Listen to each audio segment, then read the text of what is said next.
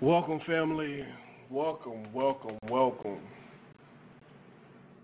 Tonight's episode From the Streets to the Pulpit. It's about accountability. Who do we hold accountable for our current state? We want to hold someone accountable, often so that they may face blame. We hardly analyze the entire situation and realize that sometimes it's our own fault, that we partly to blame. Could it be that what we're trying to pass isn't worth passing because what we're trying to preach isn't what we're practicing? It's more like do as I say, not as I do. That's the disconnect. Before we place blame for what isn't happening, let's look at our actions and remember that it's our responsibility to pass along good teachings. We are being held liable for what we're teaching as well as we're not. Without further ado, let's go to the lines. Good evening. Hey, Good husband. evening. Welcome. I just want to say before we get started, for a short time, I'm going to be just listening in. I'm going to be unable to talk, so please. All right. I'll be sure to keep you on the line and you just stay tuned in.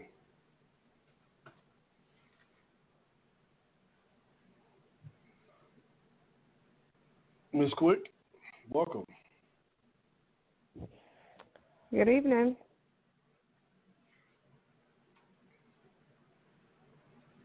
So who are we going to hold accountable for our current state? Yourself. No one's accountable for your current state but yourself. Right? Well, yeah. I would think that Partial to that. for us, I would say because we're married, I think it's I'm accountable for you, you're accountable for me, I hold you accountable, and you do the same, vice versa, because essentially we're one. So we have each other. When you look at it from just a single perspective, when you're talking about just one single person, that person is accountable for their current state. I think one of the biggest things that we teach our children is to own what you do, and that is teaching them accountability.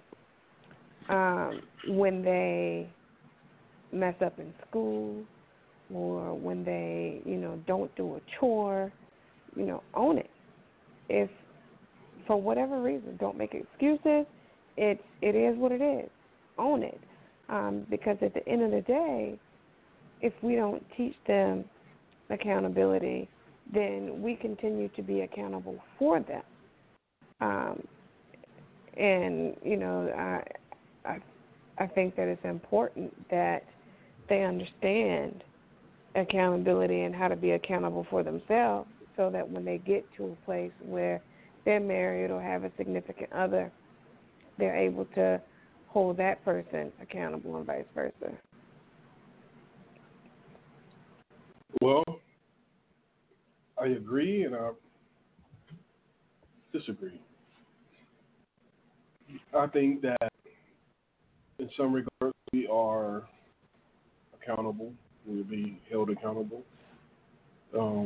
Up until we became of age, the parents was accountable, and I think biblically, after you reach the age of 13, you're accountable for your own individual actions. But before then, your parents are accountable. So if and once the kids are of that age, they're accountable for their own. I'm going to be held accountable for what I didn't teach them, or the wrong that I did teach them. You know what I mean? Mhm. So I think. I'm sorry. I've actually found a brief moment, and I just want to say, when it comes to accountability, one of the key points is you got to take responsibility for one's actions. Okay, you try to teach ourselves to take responsibility for the things we do and some of our wrongdoings. In society and the things we deal with, we are always, as you guys said earlier, responsible for our actions. The thing is, when one is not taught, proper accountability and responsibility for their doings and their wrongdoings, unfortunately, it lends itself to creating a sense of entitlement in one's mind to, wrong actions of which they believe they should not suffer consequences for, even though they have wronged another. When it comes down to it, we have to take care of each other. We also do have to be accountable for the wrongdoings of which we may commit upon one another, or just, the things we may do that may cause others problems indirectly, without actually taking into account what part we played in creating the situation. We do not, create a system where we are able to self-reflect, as we talked about in the last episode, to, come to a higher state of understanding and to, move forward as people, both on a personal level and on a societal level. Unfortunately, a huge part of, some of what goes on in the Black community nowadays in certain areas is a lack of accountability for a lot of things, a lack of accountability for the abuses we have inflicted upon one another, the wrongs we have inflicted upon one another, without without looking at ourselves and saying, oh, shit, I was wrong for doing that. We just keep ignoring it, and of course it keeps creating a vicious cycle. We keep committing these wrongs, we keep holding one another back. Unfortunately, some of us do get to the point to where when we see that a person just absolutely will not take responsibility for their wrong actions, we get to the point where, I'm going to be done with you because I can't deal with someone who can't see the wrong that they're doing. Can't see the wrong that they are doing, can't see the wrongs that they're committing upon another, and ultimately they will never want to see them. They will always want to see themselves as right. They will always want to see themselves as, the one that they didn't do anything wrong, and you can't really do anything with a person like that. They will always see themselves right. Unfortunately, in some cases, this is what causes issues in, marriages and relationships. One party sees that the other party is doing all the wrong, and, time and time again they bring it up, and time again they play it off. That's also, textbook gaslighting, But if we can't hold one another accountable, if we can't do right and help one another build and not tear each other down, we're not going to go anywhere. And as you said before, accountability does start starts young. It starts with teaching your children to be responsible for their actions and understanding that there are consequences to certain actions. Unfortunately, in certain cases, depending on the child, they may learn to understand how to play the system of accountability and be the type to take full responsibility for their actions and still see no wrong in what they did. They stand by their actions, even knowing that their actions may cause harm or problems amongst another. So accountability is tantamount in the proper development and growth of people in a society in a positive direction. Without it, we'll just destroy each other. And with that, I'm going to go back on mute. I can dig that. I think that we must hold ourselves accountable first and foremost. Before I can hold you accountable, I have to be accountable for what I do or don't do. You agree with that, my love? Of course, babe.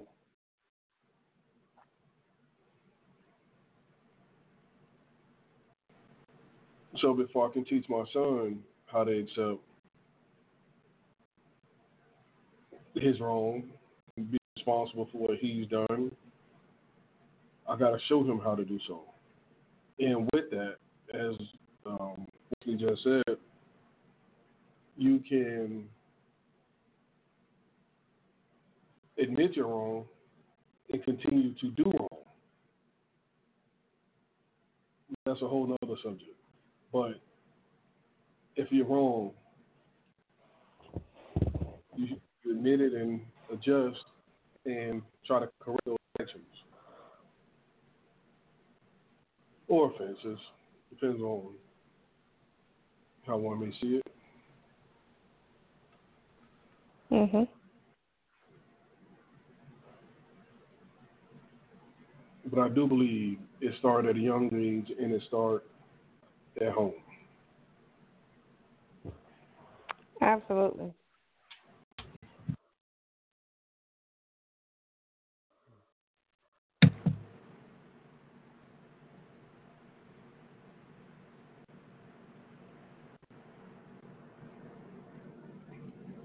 Now, we all know that what we're preaching or teaching, our action has to line up. It has to. Or what you're saying has no value or no substance because your actions goes a lot further than your words. You agree? Yes.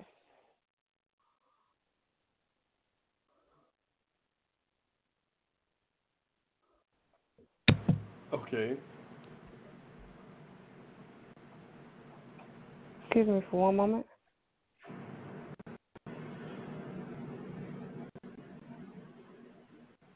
We're passing along lessons to our kids. We add the value of what that lesson costs. If our kids doesn't see, or people doesn't see that it has value to us, they're not going to value what you're saying or doing. I believe that could be where the disconnect come in.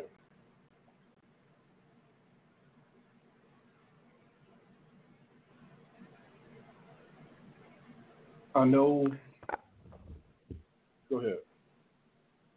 Go ahead. Go ahead. I know when we do things out of habit. So we're not always mindful that eyes are always on us.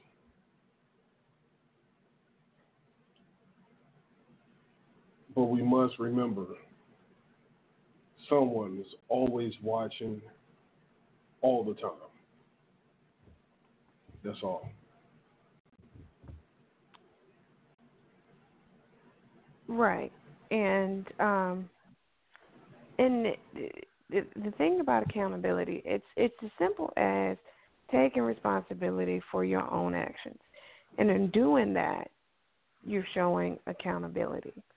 And that goes back to, when they're children, babies. And as simple as asking them, hey, did you do this? Did you do that? And, at first they don't really understand maybe how to answer the question, so it's up to you to teach them how to properly answer the questions and then how to own up to what they have or have not done. And, in our household, if we teach, if you can't own it, don't do it. It's as simple as that. You don't go out here and do something that you can't stand up and say, that's what you did. I agree. I think that we live in a time where, we mention this and talk about it very often, where social media is overwhelming, to say the least. It's overwhelming for for us as adults, it's overwhelming for children. And when you have a child that is social media driven, it's hard to teach them accountability, in my opinion, because social media doesn't require accountability. Mm-hmm. You know what I'm saying? When you're on there and, you're chatting through, direct messaging or, posting things, you could be posting a lot, and if no one, like if your parents don't see it, they don't know it, so they can hold you accountable for you telling that story, because no one on social media knows who you are and what you do. They just believe what you put up there simply because you put it up there. So unfortunately, teaching accountability is becoming a little more difficult because of the outside influences that our children have. So I guess my question would be is how do we, not say get creative, but in a sense, but sort of, think outside the box in ways to teach accountability and reach some of those children who are social media driven. Because when you really think about it, they're in the mass. And if they're not learning accountability, then you know what I'm saying? If they're not learning accountability, then what are they learning? What would they stand for? Absolutely.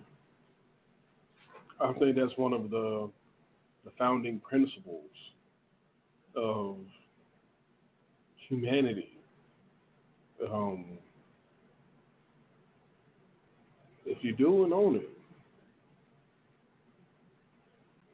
take responsibility. Now, on the other side of that same coin, if I do something and you like it, I want all the praises. But if I do something wrong, total deniability. I'm denying it, and I'm going to deny it to the death.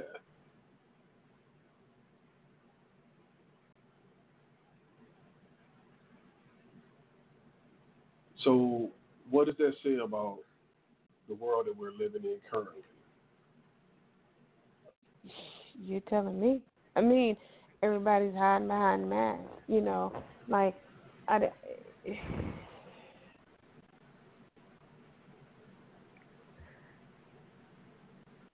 I don't know. I guess it's a sad time, I guess, I wanted to pop in with another quick thought. When you talk about, the mask that people are hiding behind, I was just thinking about it, and it's like, one of the things about people being held accountable for their actions is, well, one feels like they're being held accountable and for an action that was seen as wrong, not seen as positive, does not garner positive attention or praise.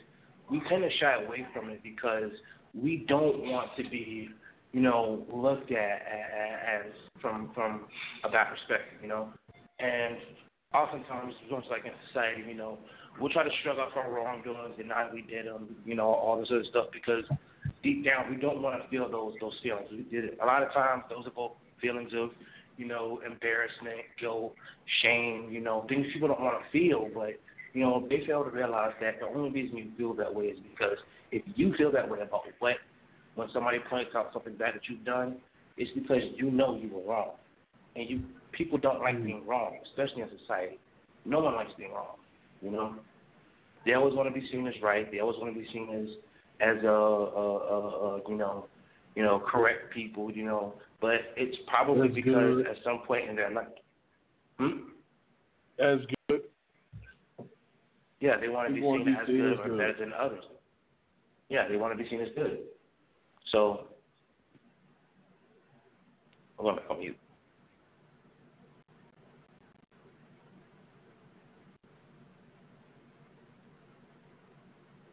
Go ahead.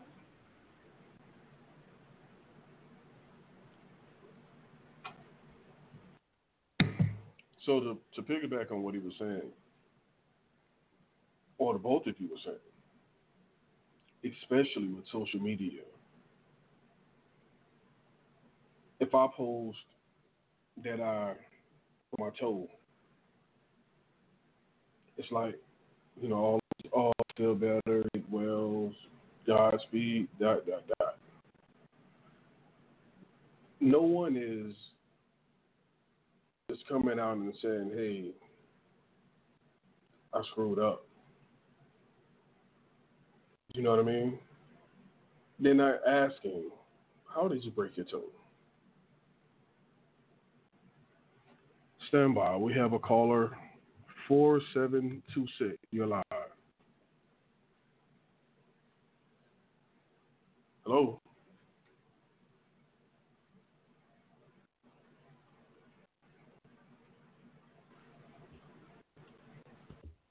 4726.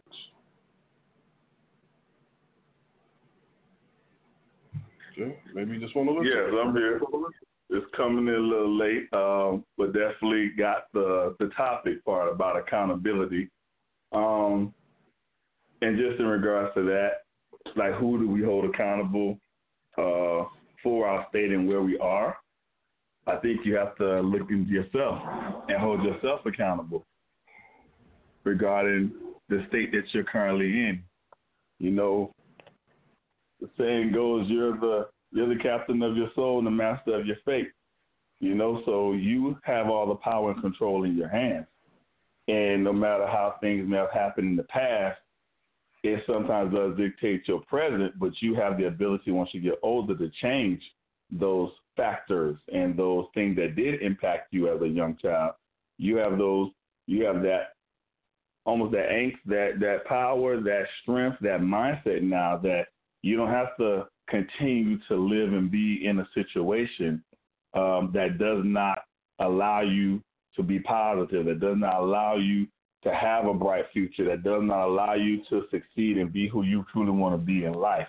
You're no longer handicapped as years go on, but you have to take control back and not blame what happened in the past to you, made you do this, made you do that. Even though it could, you still have the power now to say, okay, it did impact me, but this is what I want to do now. This is what I want to do now to change what that has done to me, to help me be better for myself, for my family, for the community that I live in. This is what I'm choosing to do.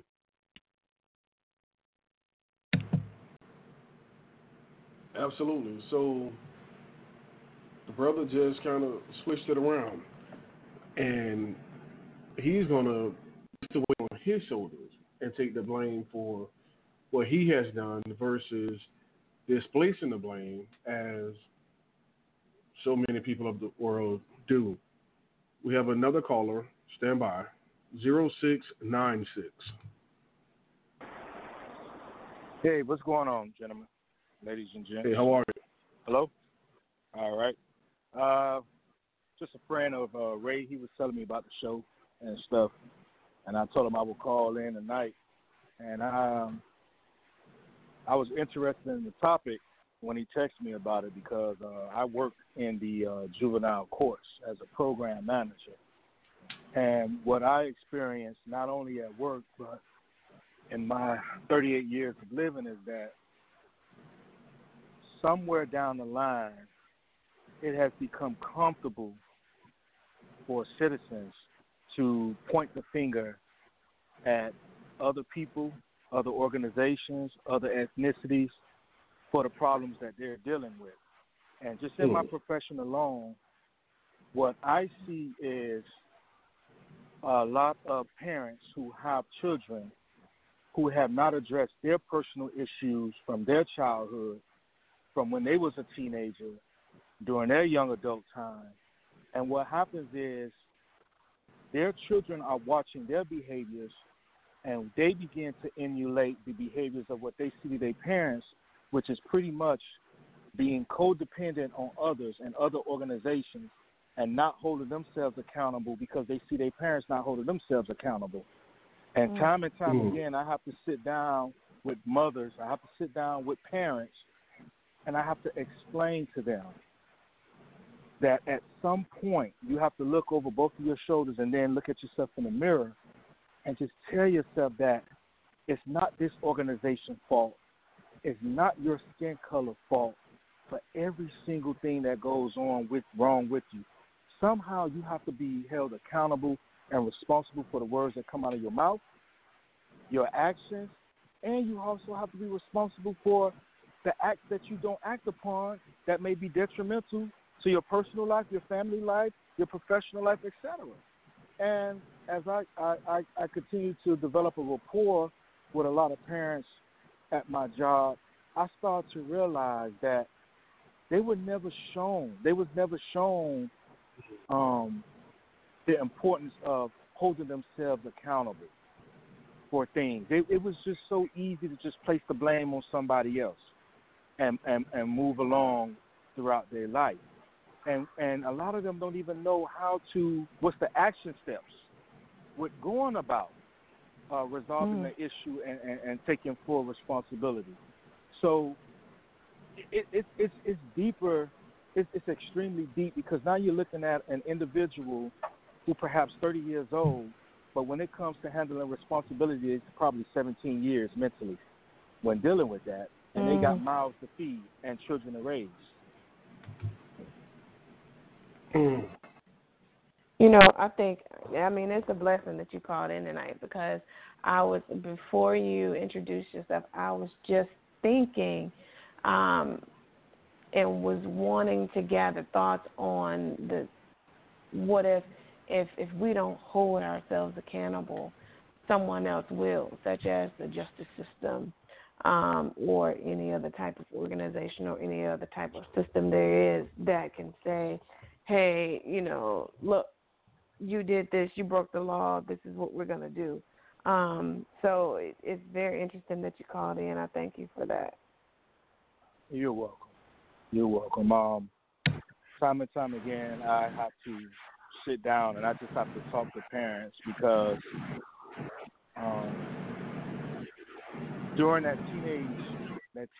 those teenage years, that puberty stage, a lot of kids do start smelling themselves. But I always tell parents, the worst thing you can say to your child is that I'm sick and tired of you, or if they get in some trouble, you come into this courtroom and you look at the judge and you tell the judge, you can keep them. I don't want them because I'm tired. And that goes back to what you just said, ma'am, is that once again, instead of that parent or those parents holding themselves accountable and doing the best they can as responsible parents, they are now turning their responsibility and putting it on the justice system. And I just spoke with this father today because he called his son a monster. And when he called his son and his son was in handcuffs and his son dropped his head, 14-year-old kid.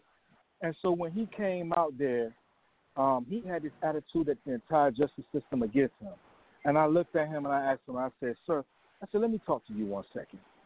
I said, that individual sitting in there, that is your DNA. You contributed to bringing that child into the world. You raised that child. You have memorable pictures of your son. I said, you've done things with your child.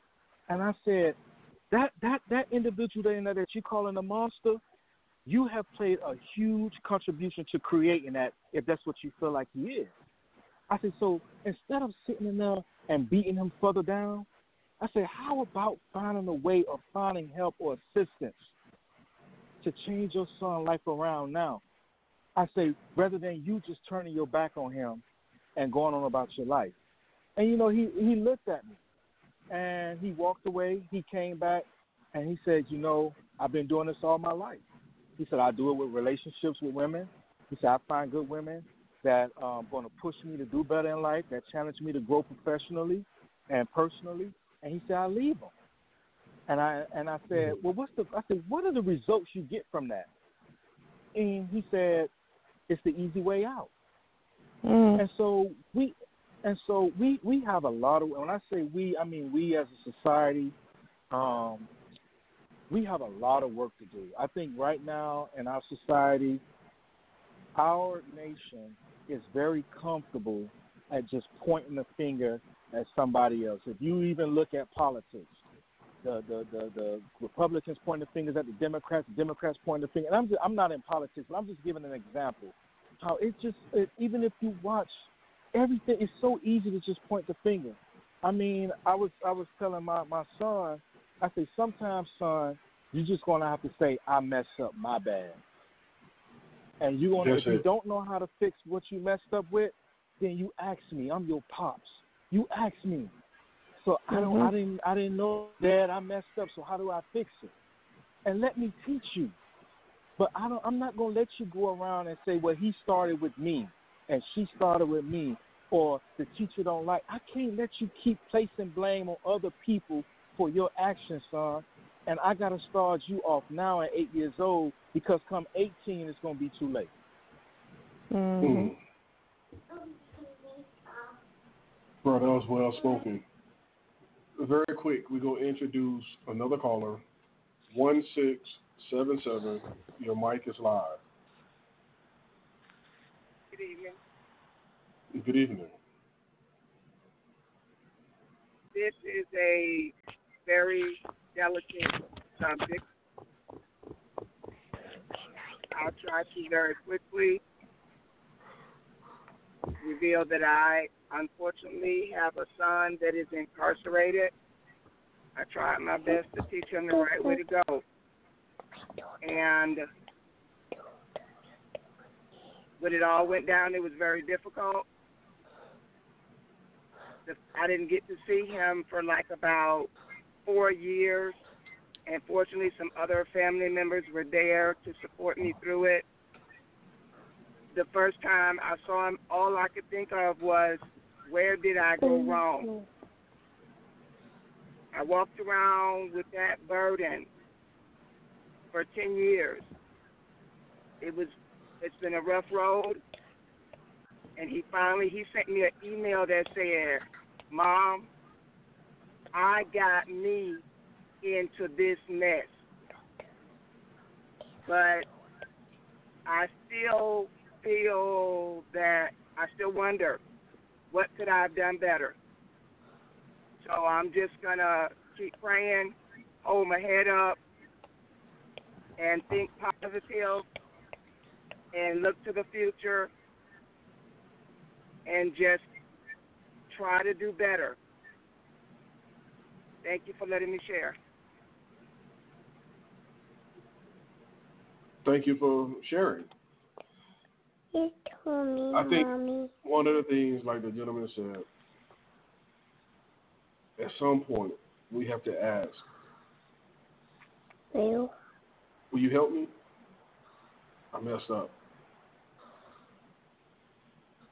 And it is our responsibility to do so. Because I believe we're going to be held liable for not teaching, for not correcting, or what have you. But oftentimes we don't know what we don't know. Mommy, can I do He was also saying, as far as the gentleman was saying, he's been doing this all his life. He didn't know it was wrong.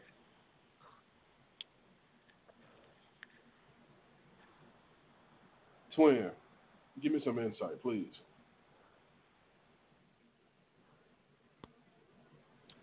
You're definitely right. You know, when it gets to the point where someone comes to ask for help, when you're there and you're the person they're asking, the approach has to be in a way that you're not going to demean them, you're not going to make them feel bad for not knowing, because one thing it is for someone to actually be vulnerable enough to ask for help, you got to appreciate the fact that they're willing to ask, because that means they're willing to learn at the same time, and they're going to actually soak it up, everything that you're going to teach them. and you want to teach them the right way, so that what you teach them, they can impart to somebody else. Mm-hmm. Because a lot of times it may not be the fault of how they didn't know or what they did learn, because a lot of times we see stuff. A lot of times some parents may say, do as I say, not as I do. But a lot of times kids are going to see what mom and daddy do, and that's what they're going to emulate at the end of the day. When the little kids start cursing, mama will say, where you learn that at? Well, I heard, You just never know what they're listening or hearing to. So once they become of age, those kind of things stick with them. And you have to be mindful that everybody's background and how they grew up is different. But if they're willing to learn because they want to better themselves, make themselves better, make themselves better so that they can impact other people, their family, and impart the knowledge that you want to give to them, I think that's a great thing. You got to be appreciative of that. That's my twin right there. My brother, you were just speaking, 0696.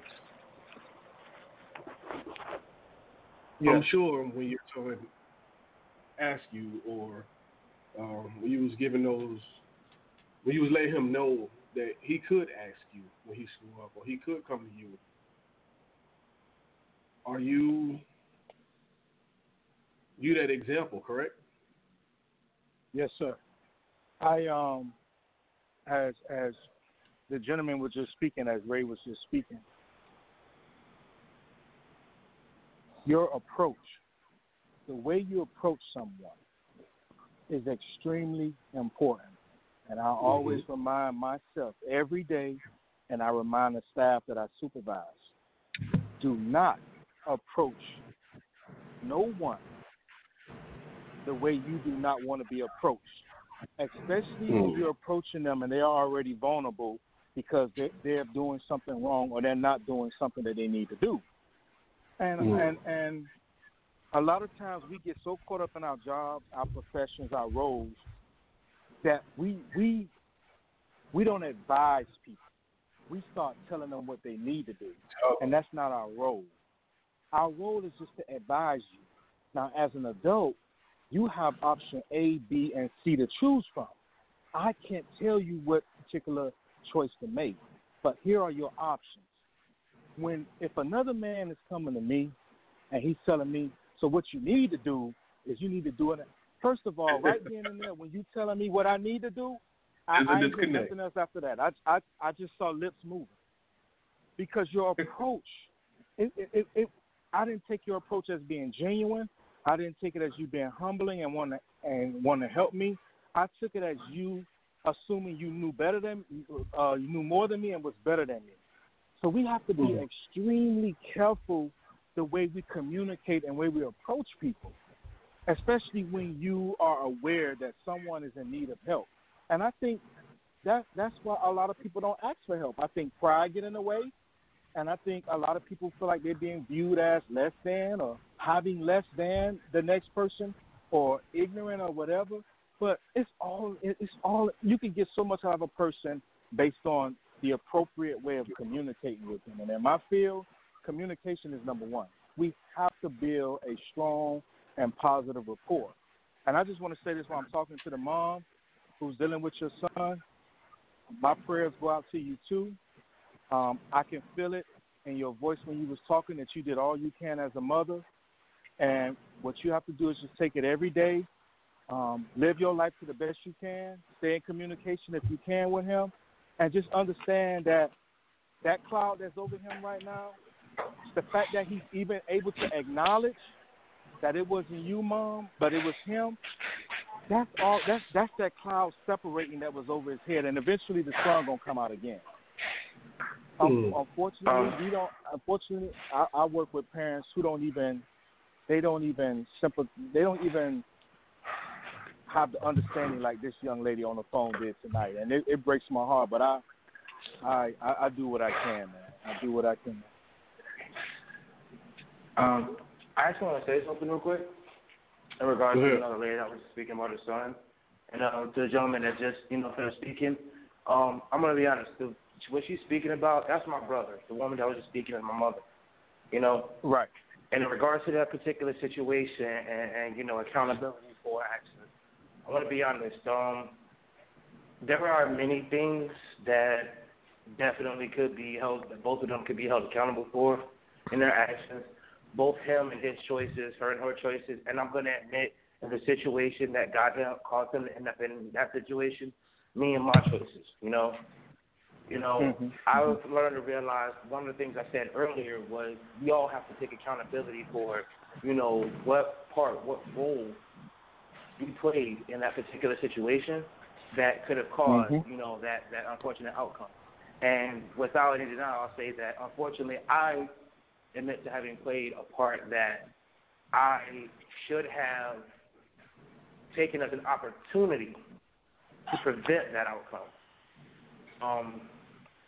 When it comes down to it, when the situation happened, I was actually unfortunately involved. And, frankly, when it all went down, even I was willing to, stand accountable for, the incident that occurred. It was because, unfortunately, of my involvement that some choices were made by my brother to take full responsibility for the actions, because ultimately he had decided on, the circumstances of which that situation arose from. He had made the choice to have what he had and do what he did, and it was only because he had intended to try to keep himself safe in the event that, due to the event that unfortunately we were going into a place that admittedly we were warned time and time again, not to go into. We were warned time and time again not to be in that area, not to deal with that situation, because problems could arise. So when it comes down to it, we all have to, as I said before, we all have to really look at the pieces where we are accountable. But admittedly, yes, he did ultimately take accountability for his choices and his actions, but how he wound up there, what choices led him to that, down that path, what choices, made him that kind of person. Honestly, some of them extend even beyond her. Okay? Some of them actually extend in a place that, frankly, hardly no one can hold accountable. He's my brother. Last talk show, I brought up about the fact that my father, disowned me as a child. The thing is, when that happened, my brother's dad wanted to step in and say, I don't care what he says, I'm going to be his father. Unfortunately, that loss, it didn't just hurt me, it hurt my brother as well. That's the only reason my brother even remotely wound up down that path. That loss that he had and not having his father, he searched for in his father's side of the family. And I will not deny that some people on that side of the family and the way that they live may have put some,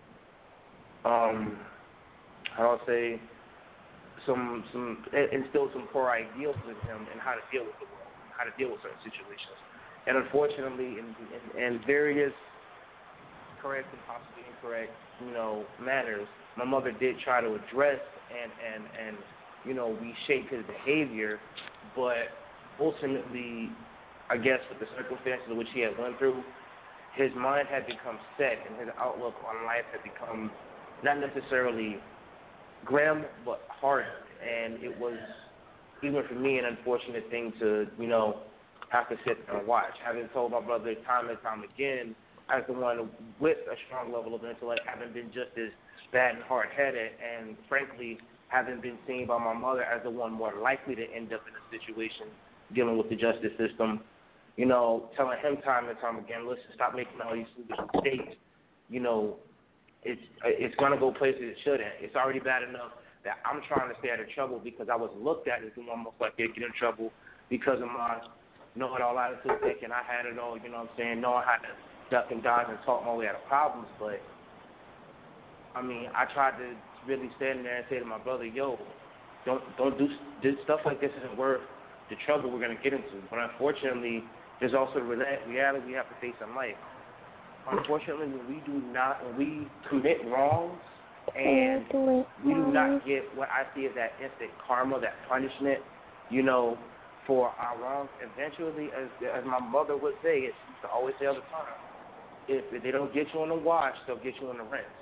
And sometimes I feel like when all of that happened, I wish it hadn't happened. I wish I could have, I wish I would have realized the spot I had as the linchpin in that train and just pulled it, and, prevented us from going down that path. But unfortunately, people do make choices. It is, again, when you have the opportunity, you are in a situation where something you're going to do is going to play a part in a greater scheme of things, you got to be willing to look at that situation and say, you have to hold yourself accountable in a situation and say, am I capable of making a choice that can go in a better direction?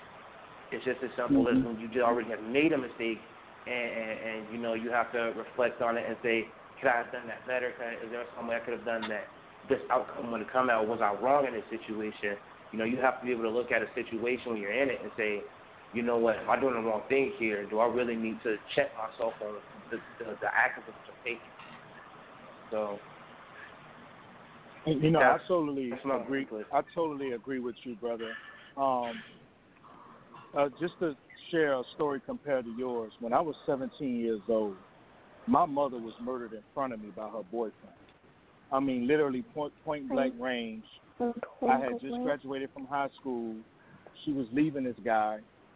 This guy was cheating on her numerous times. My godmother called me and she said, come over because he's verbally threatening her, and just come over here and make sure your mama leave here safe, because I'm going to take her. She's going to stay with me for a while till she get herself back together.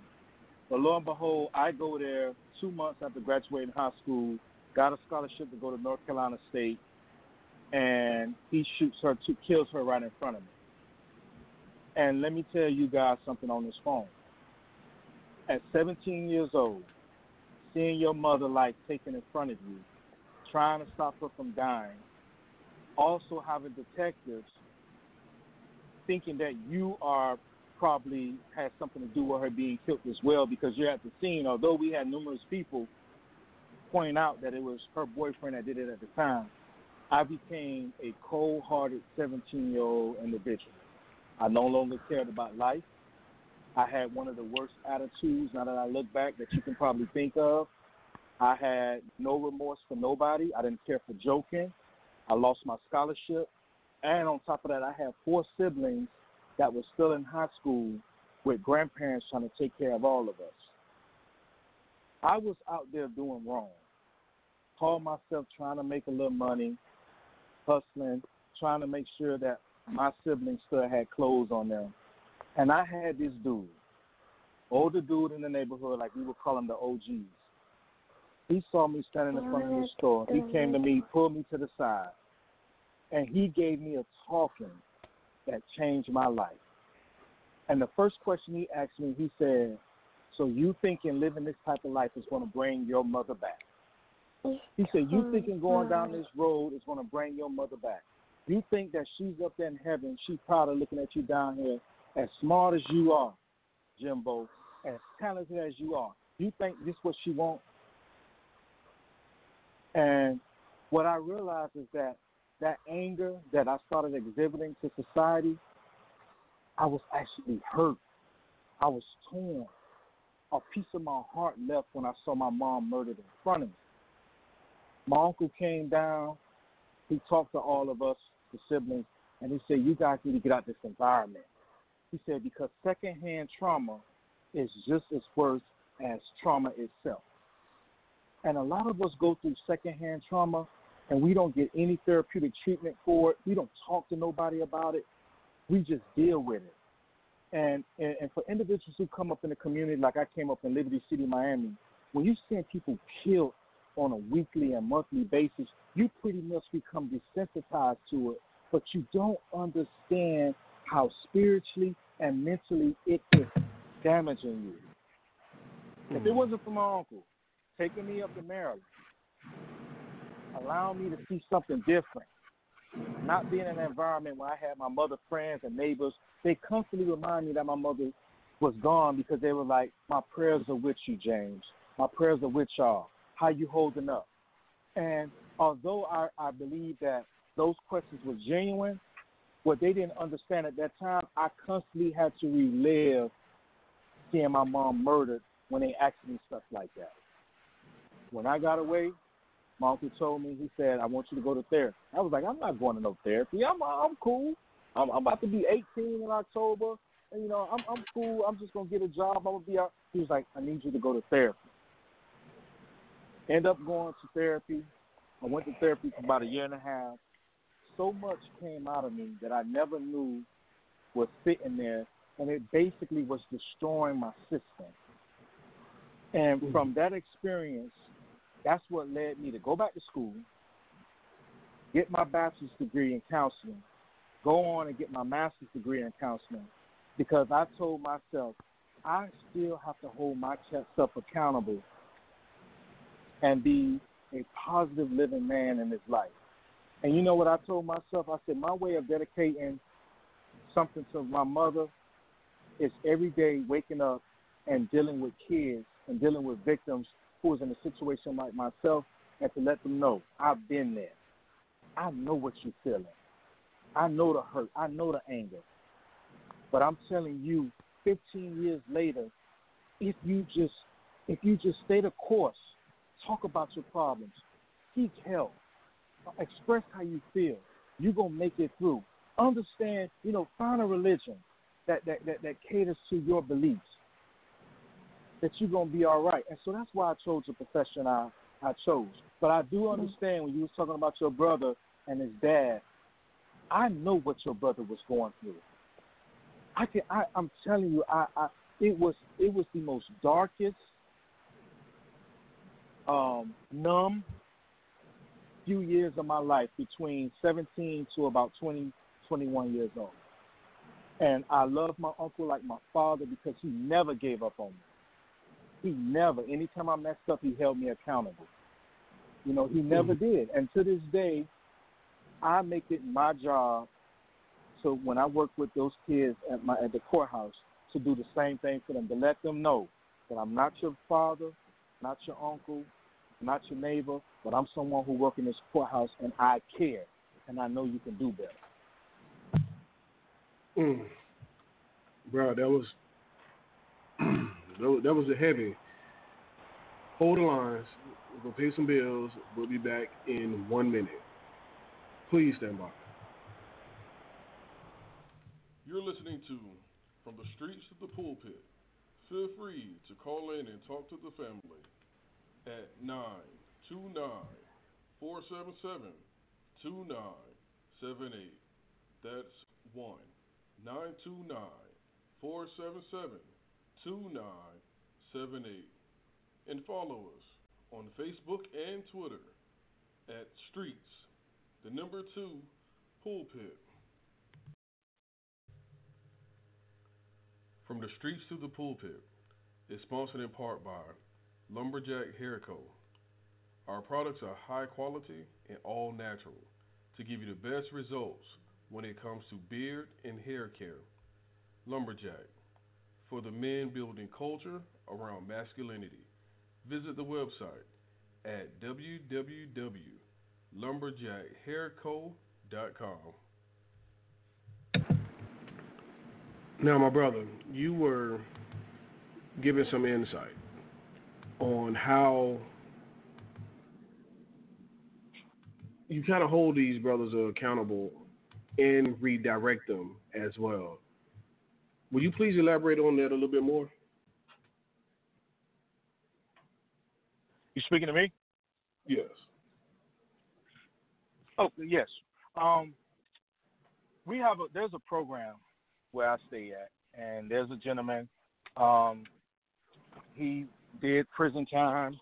He was in the streets big time. He got out of prison, and he decided to go to school. He got his degree in psychology. He went on to get his PhD, and he has a mentoring program here for youth and for young adult males. And what we do is, in order to establish a good rapport with these gentlemen, we try to find things out that they like to do. When you're dealing with at-risk youth, a lot of them are into video games and things like that. But what we do is, it's like an informal way of doing play therapy. What we do is we allow them to get comfortable, And what we don't self-disclose too much about us, but we need to let ourselves, like we need to let them in on who we are. And we don't just want them to see us as whatever our professional title is, but we like for them to see us as someone who was 14 before, who made terrible mistakes as well, who was held accountable for those mistakes, but who refused to continue to make the same mistakes over and over, to learn from those mistakes. And when we start talking to them, we take them to like the aquarium, we take them to different places, because a lot of these kids, to be honest with you, they probably don't go past 5 blocks, or the furthest they probably go is their school, if their school is the furthest place they go to. And so we take them out of that environment. We allow them to see different things. We slowly introduce to them therapy. We don't mandate them to go through therapy. It's optional. We sit down with the parents and we talk about that. We let them know about grief counseling. You know, we've all lost someone, man, that we was terribly in love with, whether it was Big Mama, whether it was Pops, Grandpa, our mother, our father, our sister. But we go to the funeral, we go to the repast, but we don't go through like the grieving process. Some of us don't. And some of us need to go through that grieving process. And some of us need somebody to talk to about that passing, because it really affects us. Like losing my mother and listening to the young man talk about his brother's dad, losing his dad. And so we explain to them, we show them videos of individuals who've been down a road that they are on, or who went down a worse road, and how therapy helped, how going to a center, like a youth center that's going to have pool tables there, video game, and you have a individual that cook, and you sit down and you talk about what's going on. And to let them know that you don't have to be wearing your pants hanging down. You ain't got to be selling dope. You don't have to be on these prescription drugs to be considered cool. You don't have to do that. And so there's so many things that we're doing with these kids. I kid you guys not. It is an extremely tough process, because it's our little program and what we do at the courts versus social media versus what's in the movies, what's in the communities, etc. And we always say, man, if we can get 1 or 2 child every month to just come on in to the process that we have going on, then we feel like that's a huge help, because what we also learn is that when you save one child, that child becomes the best teacher to save other children his age as well. Absolutely. I'm sure in this program, you gentlemen are practicing what you're preaching, because yes, sir, actions go much further than your words do. Not only am I hearing it, but I can also see the actions that's going with it, so I'll know what I see, how to conduct myself. Absolutely, sir. And some days we come in there with short song, Michael Jordan shoes, just to let them know that, you know, we like the things that they like. You know, just to let them know we like the things that they like. You know, one of my coworkers, she came up, it's a young lady, she came up with this term, and she was like, you got to know when to be suburban, but never forget that you're urban. And so we try to let them know that we're not trying to detach you from your culture, from the morals and values that has been instilled generation from generation with your family. However, if some of the learned behaviors that you're carrying with you every day appears to be toxic and isn't bringing positivity to your life, let's talk about it. And when we talk about it, let's come up with an action plan on how we can work around that. You know, because the most beautiful thing in life is that we're all different. And nobody wants to be completely stripped of who they are and become and then emulate somebody else. That's not what we're trying to do. What we do is pinpoint the issues in that particular child, male or female. Once we identify them, we talk about them. We find out if there are services in place to help that kid. We talk to the parents about it as well, because a lot of times the issue that's going on with the child is just learned behaviors from the parents. And the parents not even aware that they're the one that's passing it down to their children. And so now it goes from working with their children to working with the families. And so that's what we do, man. And I lead by example because sometimes I bring my kid to work and they see how respectful my kid is. They see if you waste something on the floor, I ain't got to tell you to clean it up. You know to go get a napkin, you're going to clean it up. If you bump into somebody, you say you're sorry. You bump into another kid, you say my bad. You're not going to turn around with your fist balled up and ready to fight because you bump into someone. So that's what we're trying to do. So when Ray told me about the topic tonight, I said I would love to talk about it because we have to first start holding ourselves accountable. That's for me. That's for every listener. We have to start being responsible for our own actions. If we aren't, and we just have to, as a culture, as a society, stop pointing the fingers at other people. You know, that is their fault, because that's the easy thing to do. And nothing will get resolved that way, because the finger just gets pointed right back at you. Thank you. Please stay on the line. You're welcome, sir. Just quick. Okay. What do you have to say?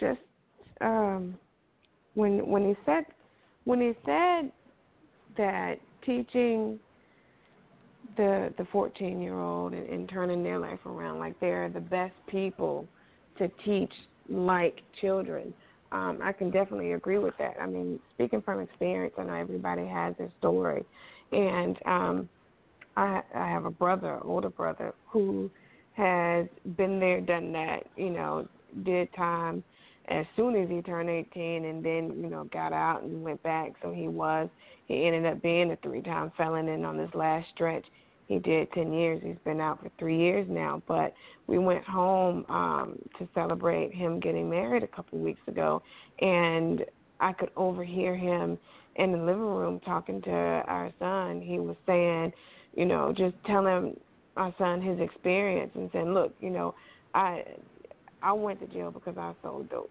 You know, he's like, I ain't going to sit up here. You know, he's like, I can't lie to you. And told me, he said, I wasn't raised that way. Grandma didn't teach me to do that. He said, you know, I looked at things that I wanted, and I saw the easiest way I can get those things and the fastest way I can make it happen for myself. And then he even talked to my son about his drug use, because he became a user as well. And he said, look, you know, I'm telling you these things because, you know, I'm smart enough to tell you that you don't have to do these things. You don't have to do drugs. You don't have to sell dope, because I already paid that price for you. So if there's anything that you ever want to know about that life, all you have to do is ask, because that education is going to come free to you. You don't have to go out there and test it. And so just hearing him saying that, you know, I used to wonder for years, like, will he ever take responsibility for what he did and the impact that he had on his own life? And hearing that conversation, you know, gave me my answer. Like, yeah. And I think that even to this day, the reason why he hasn't gone back to hustling or using drugs is simply because he stood up and took responsibility for what he had done wrong, understood it was wrong, and is willing to share his story to those who, you know, may face similar choices down the line or may have questions about a lifestyle such as that down the line. That's good. I wish more of our brothers who have went down the road reach back and tell the experience the way that it is, not trying to glorify it, glamorize it. Tell it for what it is. I'm going to ask this question. When I was growing up, the majority of the people I saw with Jordans on, the brother mentioned it earlier, were the drug dealers. So quite naturally, y'all know the rest of the story. I wonder, and I would like y'all insight, if we saw more working people with Jordans on, do you think we would have worked more versus drugs, or do you think it would have been the same? Trying to get it fast just to get those yards. I think I just want go. to say in regards to that, Yeah, young man. I would probably say you still see people selling drugs, but the simple reason is, you look at that situation, you see a working man wearing Jordans, but what you also see him doing is spending 8 hours of his day under somebody else's thumb, just to earn that money to go buy those Jordans. Whereas when you see your boy out on the block, wearing Jordans, he's selling dope, one of the other ththings that factors into it is you see the freedom he has, it appears he has in what he's doing. It seems like freedom. He's out there, it seems like he's being his own man out there by choice, slinging that dope, getting it the fast way, the easy way, and it's like, that's the best way. I ain't out here fake breaking my back, All I'm doing is giving people something that supposedly they want, and they're giving me what I want so I can go get what I want the easiest way possible. I ain't got to break a sweat, Granted, they don't always see the depth. Sometimes, as you said before, they glorify the lifestyle, and sometimes they even glorify the downsides, like things they have to go through, like, fights with rivals in that particular industry who want, their slice of the pie that they're getting, because sometimes they're getting a real big slice of the pie because they got to know something that the people are really jumping for. So unfortunately, what ends up happening is, as a whole, they end up becoming role models simply because, they're not out here. It doesn't seem like to the ones watching them, they're not out here, having to be under the man's yoke, to make that money. They're out there making it on their own. And unfortunately, the problem is that when they're seeing on the block, selling dope always seems easier than even, running your own business and actually providing something of actual value and worth, because it's almost like people will just, you don't have to actually work hard. There are people that are already going to be out there for whatever reason. They're going to be looking for a fix, to actually get them, through whatever. And they want to be that person that's going to be there to provide that, type of money, because it seems so easy. It seems effortless. It's just an exchange of, a product and money and boom. But it's them not understanding that there's 1,000 other ways that can be done without doing something illegal, without doing something harmful to the community. You can make that same kind of money. You ain't got to sell dope to do that. You could be out there, on the block in some fresh J's, but you could be selling designer T-shirts or something, your own design. You could be selling, some of your product of creation, of your own that, gets you there. So the problem inherent is when you see somebody making easy money like that, and when you go by what you see, you're going to think that's the easiest way to go. That's easy. Just give them this product. It's so easy. I don't even have to actually try to cultivate and make it. I just got to go to somebody. I just got to find a connection, go to them, grab this, bag it up, and then just stand on the block and wait for them to come to me. So at the end of the day, I'm sorry, go ahead. Go ahead. I wanted to ask you a question. Go ahead. At the end of the day, you just see them standing there, and it's like, that seems a lot easier than having to put in any effort, But what was the question I asked? So my question is it really easy money when you got to do hard time? No, it's never easy money. The thing is, it's always fast. It's fast because, that's something that's always in demand, that is always in demand they want. It's never hard. To some people, that risk is worth it only because the way they see it, they're like, oh, they'll have to catch me or they'll have to kill me before they can take me this, that, and third, not realizing that they don't understand, the true level of fearlessness it takes to truly cultivate, to engage in that sort of activity. Unfortunately, by actual, standards of psychology, is basically that of a person who probably scores very highly on a test, on a test of psychopath, who scores extremely high. You have to absolutely be a psychopath to be willing to, say you risk your life, your freedom, all for this fast money, just because you really don't care. You have that little fear in you of the consequences of your actions.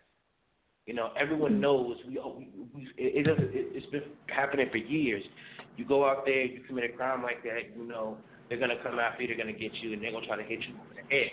They're going to really throw something at you. Unfortunately, I'm going to say, even though we try not to look at it, there is the fact that by race, as black people, we're going to get, way more time because of all of the political mumbo jumbo. I don't even have time to extrapolate on this topic. But with all of that and the amount of time we get, there are people who they don't understand. You have to be really committed and fearless, or extremely naive and caught up in your own desires. And oftentimes that's what happens. Even knowing the risks, they're like, ooh, I want it, and they want it so bad. They'll take that chance, not realizing your homeboy may have done this, but he did like 6 months in county, and then he got out. Maybe they didn't catch him with that much. Meanwhile, you thinking you missed a big bag because you finally got them J's. You know what I'm saying?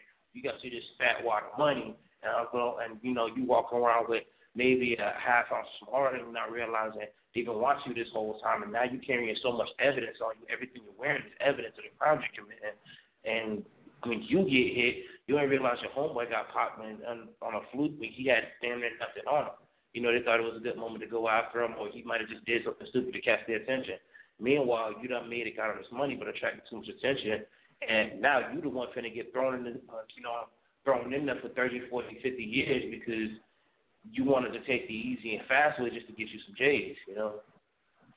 It's a vicious and a painful cycle, but we got to try to show them, hey, there are better ways. You can live just that good. You can live like a street baller you want to be and be your own boss and have all that free time to do all that crazy stuff by actually doing something that you can't get in trouble for, something that's actually legitimate, something that's going to continuously, produce for you. When we can show them that, when we can show them that side of the world of entrepreneurship, and not just, make them feel like, oh, I'm not going to make it because this person had a special set of skills or special advantages or this, that, and the third. We know in various ways, the world and society can stack things against us, and sometimes unfortunately, as we were talking about in accountability, not getting accountable for our own thoughts and actions or our own obstacles against us. So clear. In the end, hold that thought. Right. In the end, like, we could show them, just like Quick, who's doing this show, he runs a barber shop, he's really out there, and he's in one places where it is absolutely necessary, to show people there's a way better way. Even this show is saying that. It's like, that's not a place you want to be. I'm going to tell you, he once told me, because I was young, I was in the same environment, but he was in his dope doing the things that he had to get out of, and he was even getting out of the den. And I'm like, man, I happen to mention it. It's like they always see it like they got it good. They roll around here, you know what I'm saying, in all these nice cars, flashy clothes. And he pointed out to me, yeah, that looks great, but you got to remember, they ain't really free. They got to look over their shoulder all the time. It's not fun to be constantly, you may think it's great, but it's not fun to be constantly looking over your shoulder for somebody that's going to try to take you out to get what you got, or the police trying to get you for what you got. Incidentally, that same neighborhood, those same people, I was still there, after he managed to get out and I managed to sit there and observe. I watched them all go. 1 minute there was all the flashy trucks riding around. Next minute I started realizing there was too many damn normal-looking cars that weren't really people's cars in this neighborhood. They weren't really cars of people in the neighborhood. They were the police, sneaking around there, catching them slipping. They out here thinking they really making it. And here it is, they getting knocked off. And that was a wake-up call for me, because I was just like, you know what, I don't want to end up anywhere near that situation. I'm not going to waste my time. Morally, I already have my own, thing against that whole process of drug dealing and, what they were selling. But, I just realized that's not a place I want to end up. That's not a comfortable feeling. Just imagine, it's one thing to know what a cop prison looks like. I had to find out the hard way while not doing anything seriously wrong. But it feels like to get caught by an undercover cop, Technically, I was kind of being stupid, but I was just driving recklessly, and next thing I know, an ordinary-looking Chevy Cruze pulls me over, and I'm like, wow, this is not. Imagine if I were doing something, way worse. Imagine if I were out here singing. Imagine if I was out here, thinking that I'm trying to make it easy and fast, and this one little mistake, I have something on me that could get me thrown away for 30, 40 years. So we just got to show them there's a better way to live their life and stay out of trouble. There you go. So, Ray, my twin, if you saw more working people with Jordans on versus drug dealers, do you think we will be more inclined to work versus sell drugs? What's your thoughts? I honestly think you might be in a situation where it actually still may be the same. They see the working people, but depending on their mindset and how that person is, they may not want to work. And they can say, well, I see Jordans. I see on one side, Jordans, I got to work. It may take me about a month or two to get enough money to get it, but I'll eventually get it. But if I do this over here and sell drugs, I can maybe have it probably less than a month, 2 weeks, depending on how good I become. And it's one of those situations where you wonder, do they ask the right person a question? If they ask the working person, well, how long did it take you to get them Jordans? And he explains it to him, how does that make him feel? And if he asks the drug dealer, you know, he may glorify, oh, man, I was able to make this money in a day, have my Jordans by tomorrow. He is going to see the glorious side of it, but will the drug dealer really speak with you about the consequences and what he goes through on a daily basis just to sit on the stoop? That he got to watch out for the police. He got to watch out to make sure ain't nobody try to jack him, kill him, shoot him. You know, he may just glorify that he got the money quick, but he doesn't really probably go in depth as a working man would, that would kind of go through and talk about, you know, young man, you always got to look at the aspect, does the benefit outweigh the cost? You want these Jordans, but at what cost are you willing to risk to get those Jordans? Are you willing to risk your peace, your livelihood, you even having a future just to get a pair of shoes? And like the young man was speaking earlier, once you get them, what could happen? The police could pull up right there. You had them on your feet for one day, and was all that worth it? Because now you got to go to jail, and you ain't going to be wearing no Jordans. You're going to be wearing something different, and you ain't going to have a choice on what to wear. You ain't going to have a choice of what to put on your feet. Somebody got to tell you everything on what to do. You know, it's one of those things where I think, unfortunately, it probably may be the same, but it depends on, hopefully, if they ask the right question, will the adult person who's working really go more in depth to let him know there's more than just about getting the money quick? Because if you get the money quick, the money going to be gone quick. But if you work for it, you have more of an understanding and a hesitation to get things because you work hard to get it, and you're not going to be as quick to spend it. And sometimes people don't realize how much a peace of mind means more and is more valuable than anything.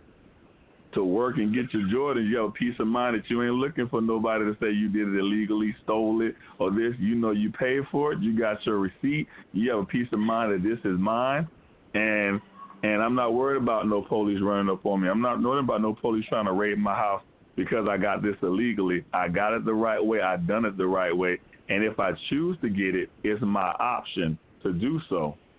But like I say, is that one of the things we have that benefit outweighs the cost. And hopefully a person will understand and get that point, because that might cause them to choose the right path. Dig that. Me personally, I'm going to say, if I can't afford to buy them twice, I'm not going to buy the first pair. Jimbo, what's your thoughts? I think that it won't change. I think it won't change our youth and our young kids changing their perspective on wanting to go out there into the streets and things like that. The only reason why is because we're going to need more than progressive professional brothers to wear a pair of Jordans, because we are competing with music, we're competing with social media, we're competing with that child waking up every day, observing that hustler in his community ride around in a fancy car or a $10,000 chain around his neck, or every time he see him, he does have on a pair of new shoes, whereas the professional guy in the community, he's not seen in that same cool, as that, he's not viewed as having that cool perception like the hustler do. I think what it would take is for, like when I came up, I think it takes for the respected hustlers who are doing wrong in the community to understand and have enough sense to not want to see the generations younger than them to follow their paths, and to see how much and to show that they respect the brothers in the community who do have a 9-to-5 job. And I think that would help with bridging the gap and having our youth observing and looking at the professional brothers wearing the Michael Jordans just as much, because just as well as you're talking about the professional brothers wearing the Michael Jordans, I do understand why you would ask that question, because I had to tell my boss, I was like, me wearing a suit every day and our staff wearing suits, the clientele, the population that we look at, they sort of get an inferiority feeling, and they sort of distance themselves from that, because when they, in their mind, they look at suits as authority figures, tell you what to do. But I noticed that when I stopped wearing suits and I would wear khakis and I would wear a nice button-up shirt, and let's say I would wear a pair of, let's just say a pair of Nike Air Max 95 or something like that, they appear to be more connected with the conversation we had going on versus seeing me in a suit. And I remember this young lady, she said one time to me, she said, "Mr. James, you ain't wearing a suit today." And I said, "No," I said, "I'm just going to put on khakis and wear my button up with my Air Max." She said, "I like that on you." And I said, "Why?" She said, "My daddy used to dress like that too." And that made me think. And what I said to myself was, that right there, what she said, my appearance is an informal way of connecting with her. When she saw me, it reminded her of the way her dad used to dress. And so I asked her, I said, "So when I wear a suit, what you think? Investigator or somebody who's going to get on my nerves or think they know everything or think they better than me?" Okay. And so from that conversation with that young lady, I shared it with my staff, and we tried for about 30 days just to come casual when we're working with the kids, and everybody said that it was a better experience. Communication was more, and so I think it won't change, but however, I did notice change from wearing a suit every day to actually putting on a pair of sneakers with some nice iron khakis and a button-up. I did notice the change in the way the kids would approach me and communicate with me. I felt more approachable to them in their eyes. Okay.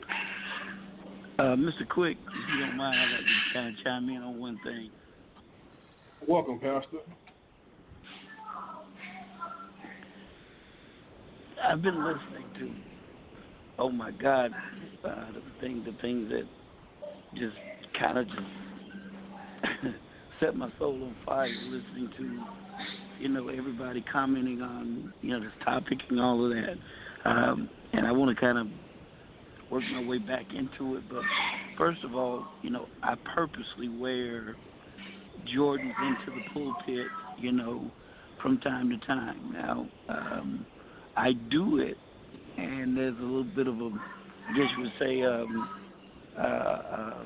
method to my madness, because when I do wear it, what I found out is, first of all, nothing is going to reach everybody. I understand that, but if I can reach one, that one can make all the difference.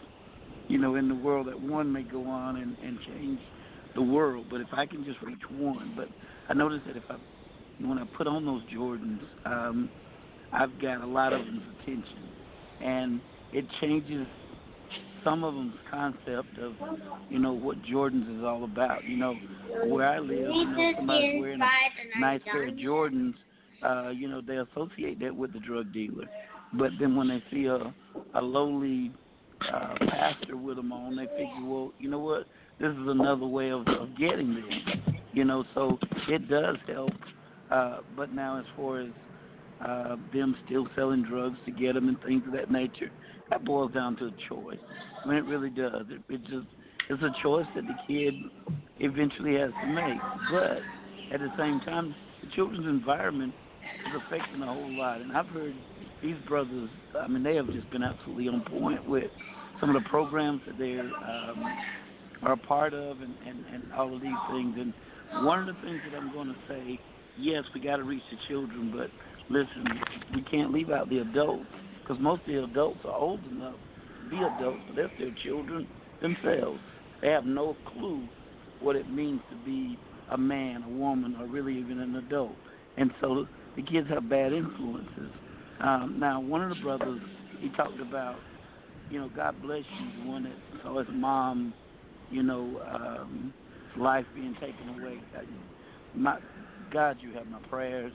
You have my sympathy. My God, I cannot imagine. But this is what I want to do. I want to, this is my goal. We have a program here in South Carolina, and it's every Wednesday, and it's called Bible Release. The kids can sign up, and we can go to the school, pick up the kids, bring them over to the church, and supposedly teach them Bible. They can actually get credit for, as an elective, they can get credit for that class if the parents agree to it. It cannot be done on school grounds.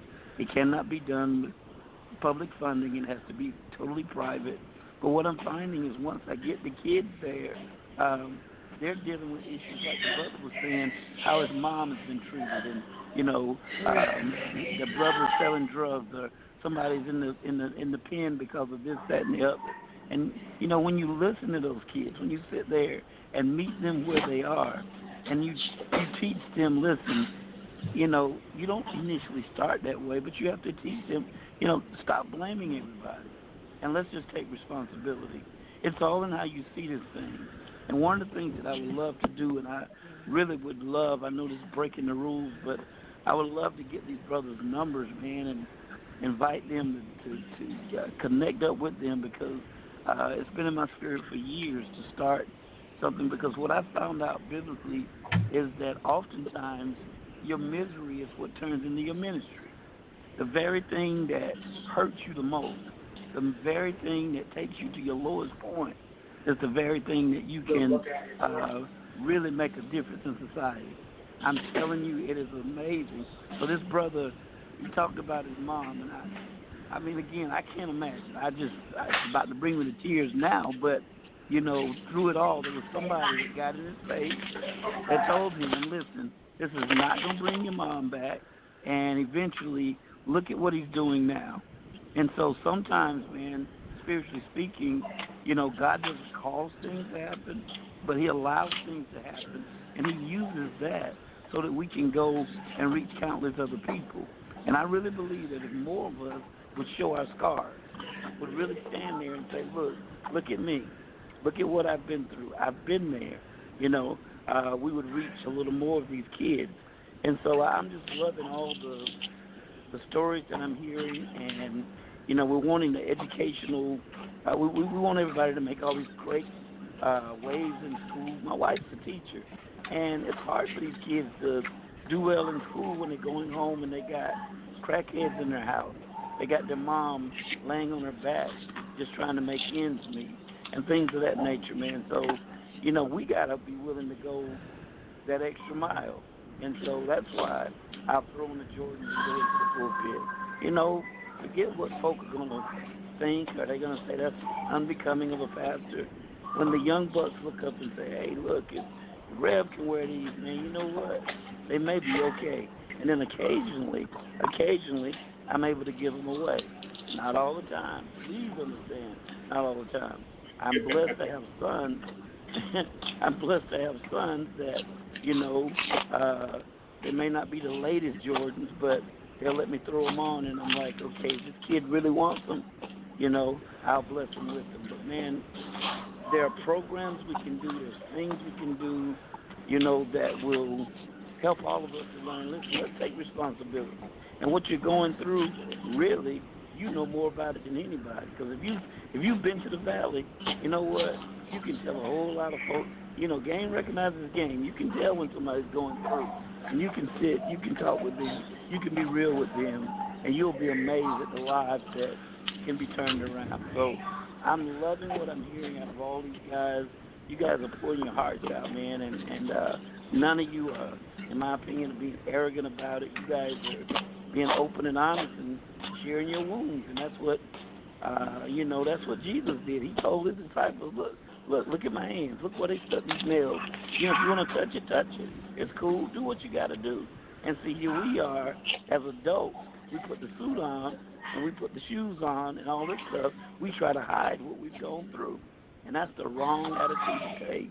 There's a time and a place to do it, but we got to do more of this. So I'm loving this topic, but I really think it's time for all of us to take personal responsibility. Even when people are treating us unfairly, I think we should take responsibility because it's up to us and how we allow people to treat us. You take responsibility, and I promise you, you'll see life take a turn for the better. I really do believe that. Wow. Mark, do you think that if kids saw more working people wearing Jordans, that they will choose that option versus wearing drugs?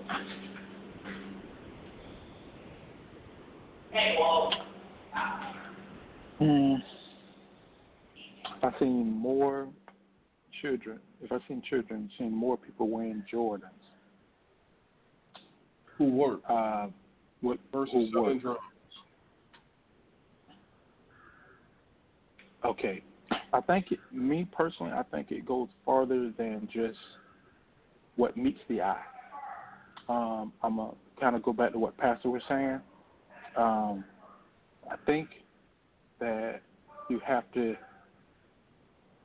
tell your story. And what I mean by that is that a child can see me with Jordans, see you with Jordans, but they don't know the story behind it. Yeah, they know you're successful. Yeah, they know you don't sell drugs. But at the same time, they don't know your story. They don't know your history. They don't, that woman or child, well, a girl or boy, man or child, they don't know that, maybe you went through the same struggles that they're going through now to get those, to wear those Jordans on your feet. So I think that, like Pastor was saying, we have to be uncut and raw about our upbringing, where we came from, what made us successful. I think that we have to peel back the skin and just show the world that we wasn't born like this. We came from the gutter. We came from the dirt. And this is what we've become now. And this is why I wear the Jordans. Not just because you see them on my feet. It's not easy. And I think that you can attest to that, and I just think that equates to letting them know that life is not easy. It was a struggle to get these Jordans on my feet. This is a reward for me, but this is where it started from. And like Pastor was saying, I think we all have to, me personally, I think life is, and this is how I look at life. I look at it as if everybody has a book and it has chapters, and my book has more chapters, might have less or more chapters than yours. So, I think that we all start from chapter 1.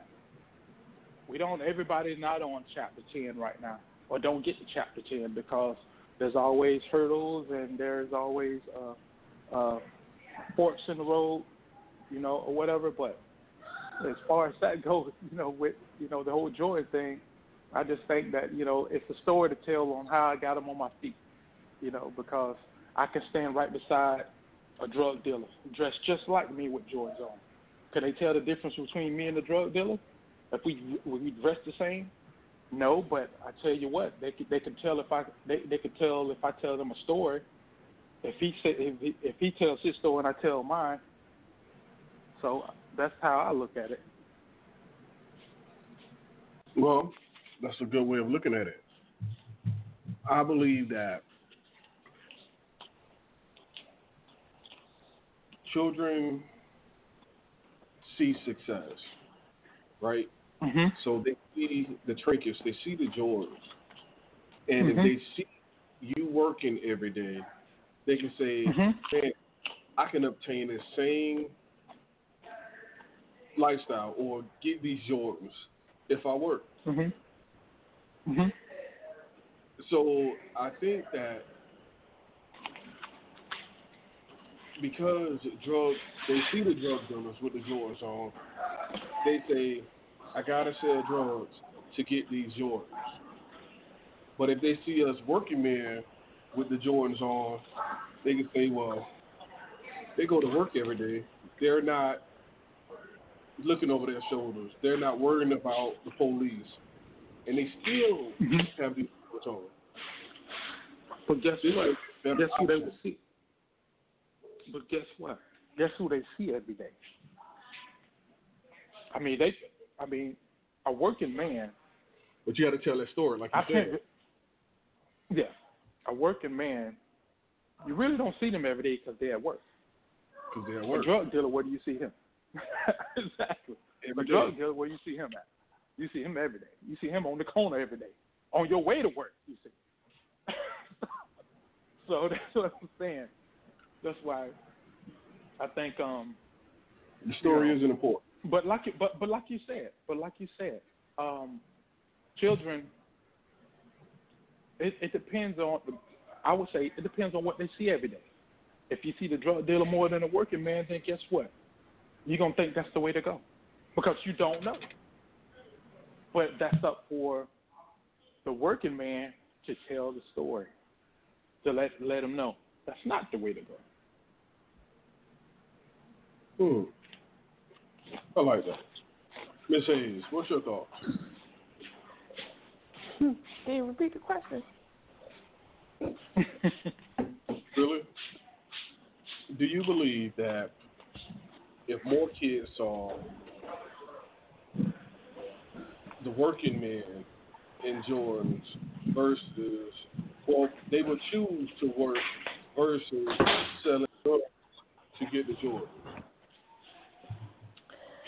I think, we all think, if most kids were being affirmed, empowered, was being taught who they are and what they stand for, they wouldn't look at nobody else wearing Jordans because they're comfortable enough in themselves not to want what anybody else has.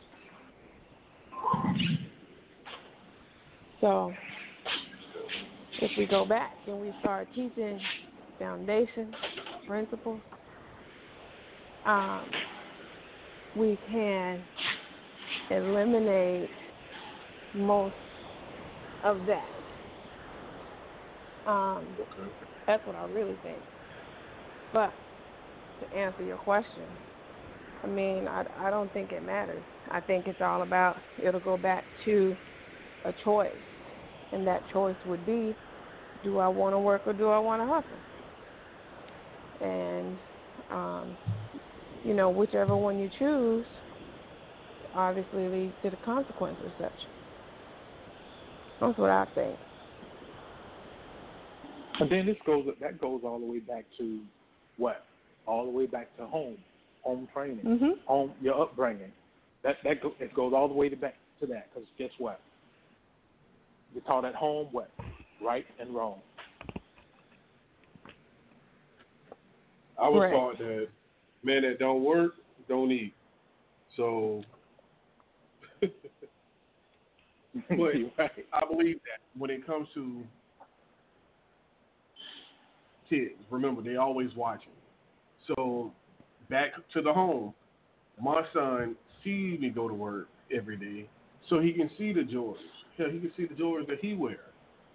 And he knew that I'm at work. You follow me?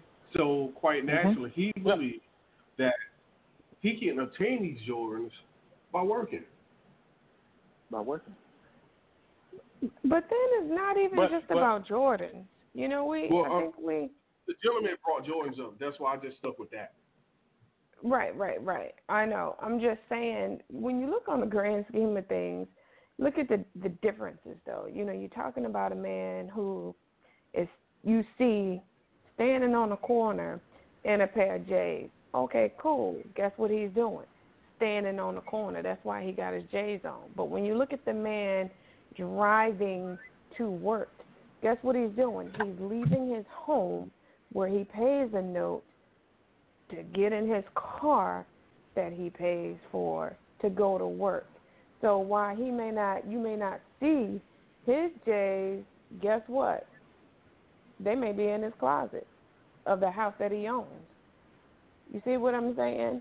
So there's several differences and several ways that we can look at this and then have a conversation with the kid about what do you think is important.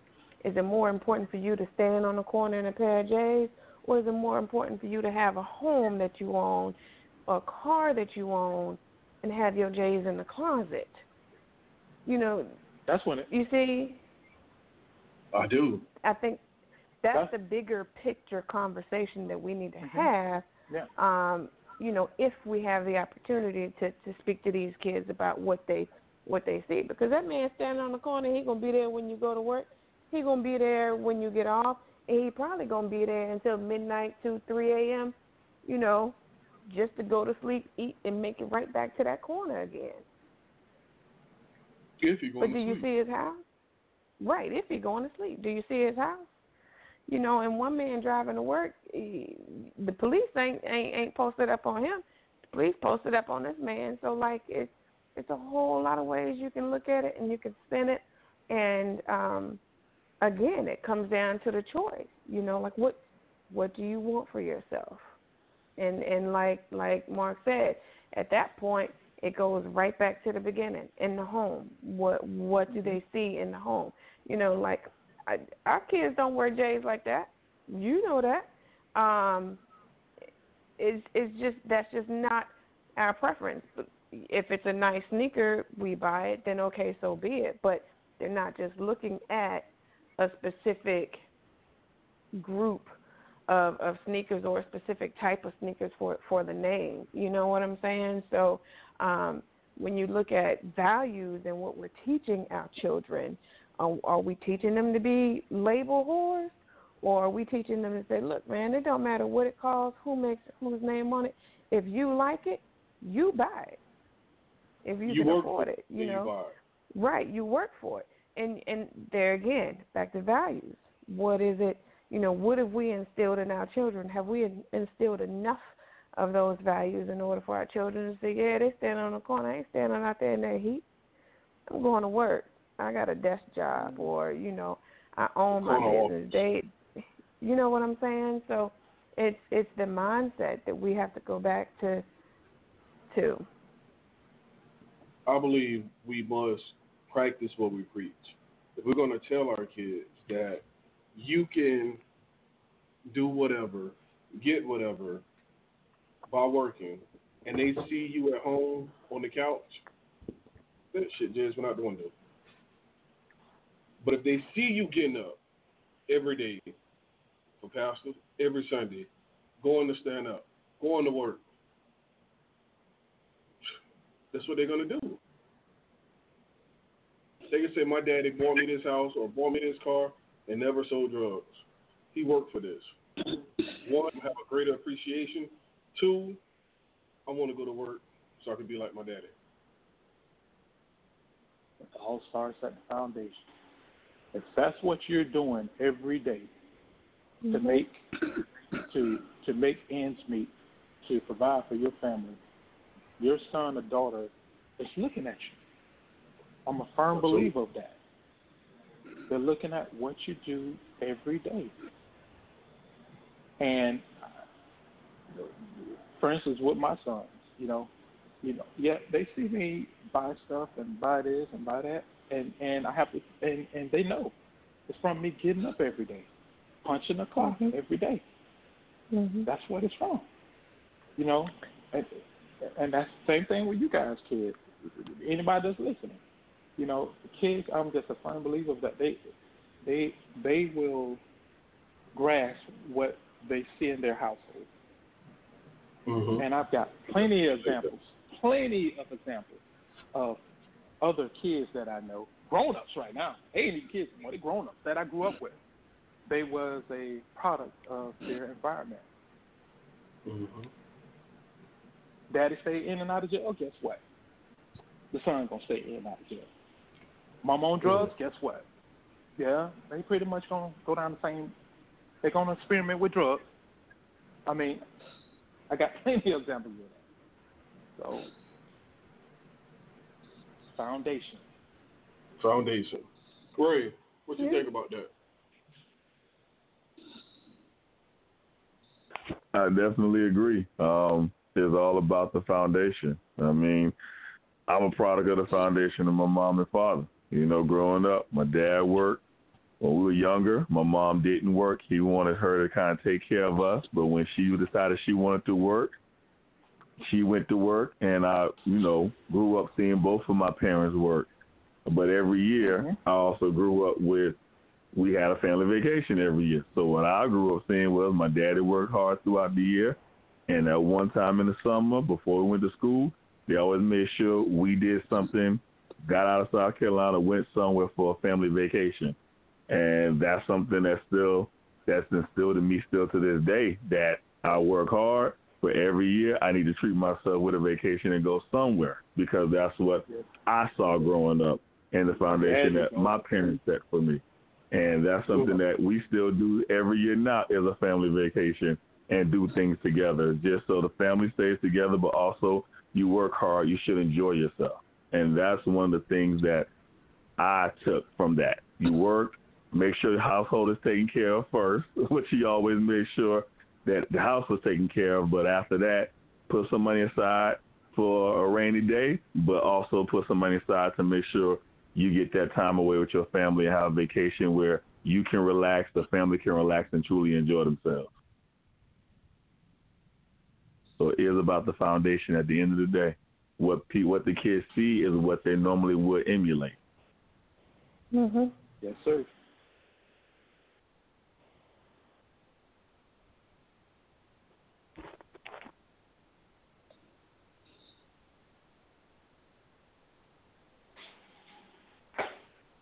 Come on now, quick. Where you at?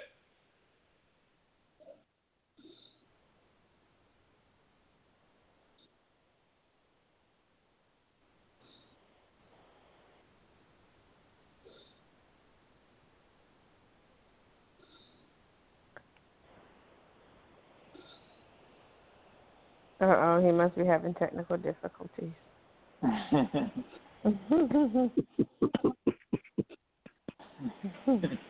Pastor, you got anything on that?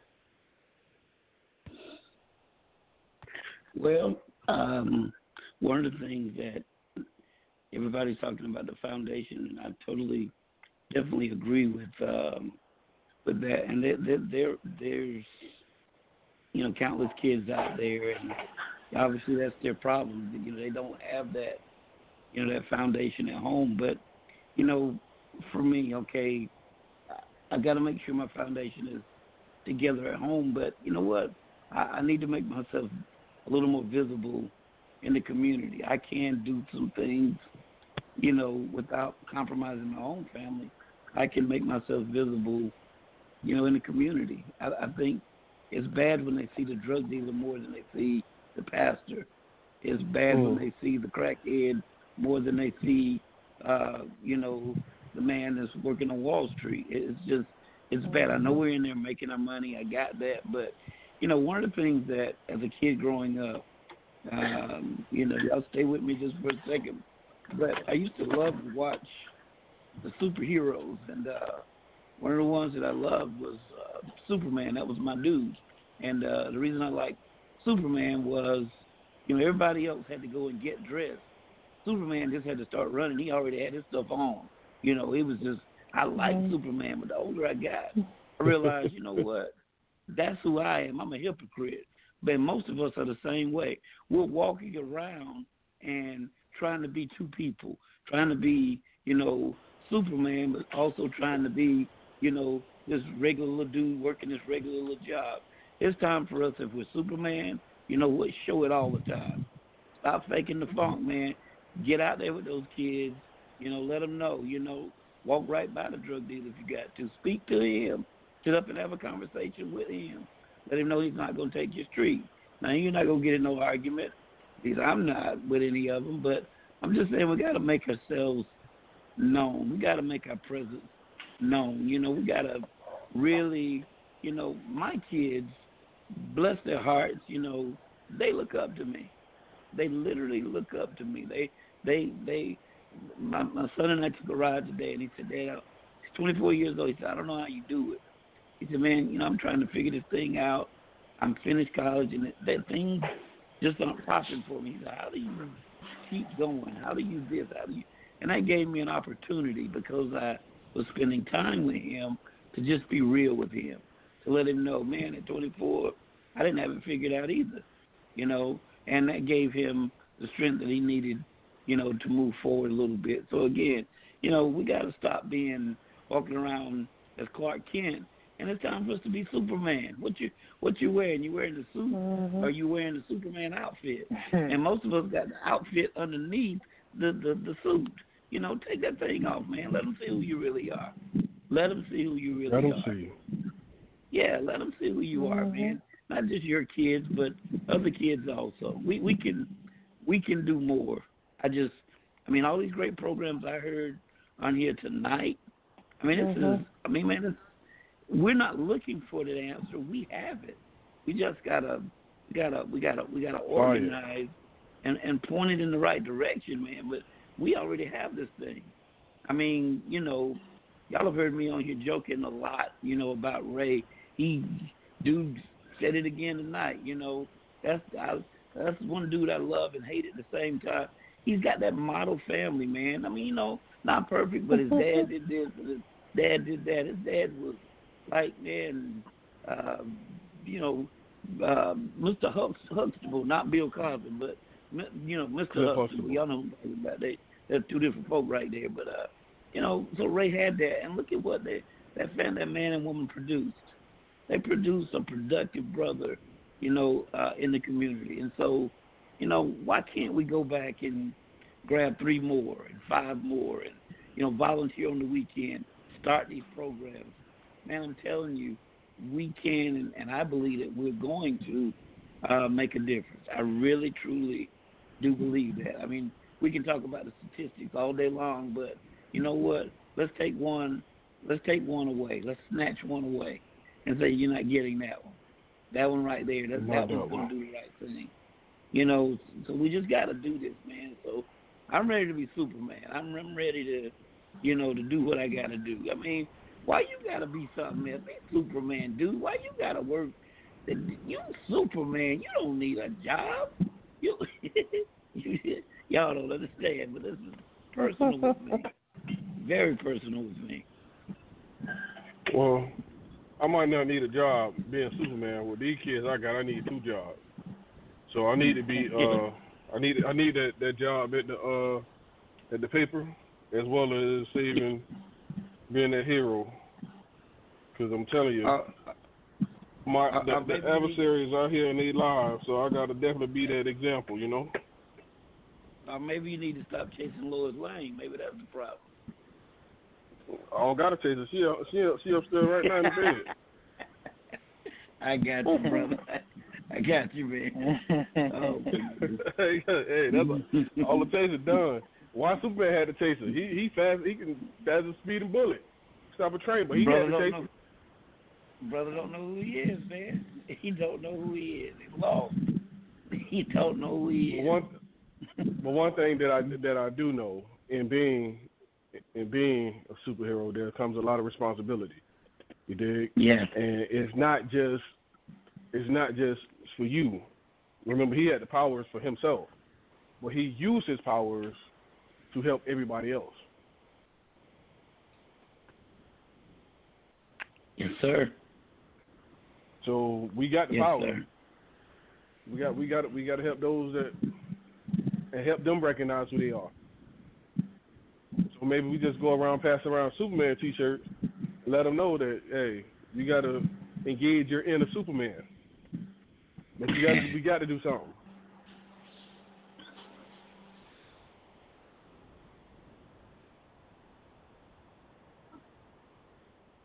Man, accountability. that's heavy. So y'all know my next question. What we gonna do about it? How can we change it up?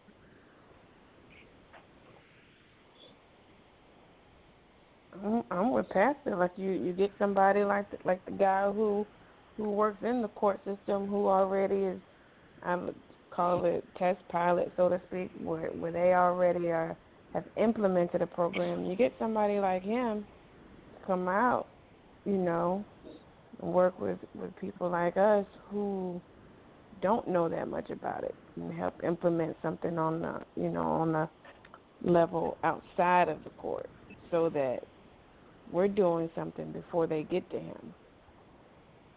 That way, you're impacting, two types of children. You're keeping the ones that are out of trouble out, and the ones that get in trouble, you're turning them right back around as soon as they get in and sending them, on the right path. So that's what I say. Okay. Ray, what's your thoughts?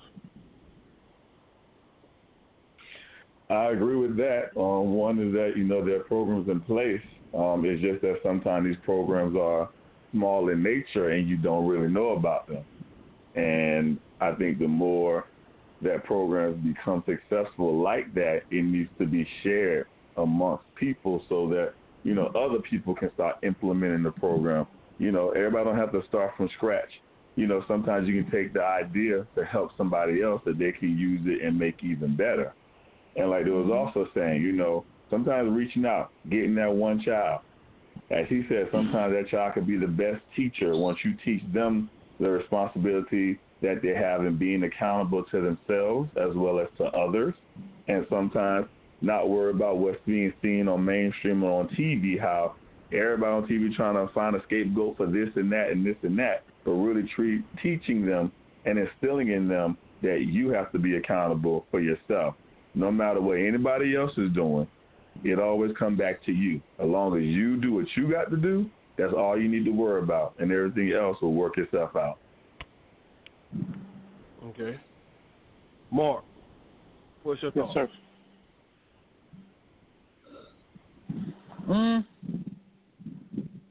Come back to me on that. Come back to you. Come back to me. Come back to me on that. All right. Pastor, what's your thoughts? I'm in my feelings right now. Yeah, your feelings. Dig that.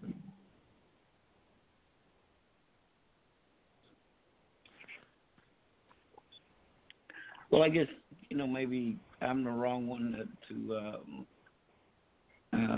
to ask, because part of my responsibility, as a pastor, is to to constantly reach out. I mean, that's, I'm in the prison system, I'm in the schools, and things. I'm in the people's homes and things of that nature. The problem is, I hear the problem, but when I turn around, I don't have the necessary resources to solve it. I don't have most of the time it's not so much the finances as it is personnel. I just don't have that. And so, I think it's just time for us to just come together and start where we are. If that one program is working, then I don't have to reinvent the wheel.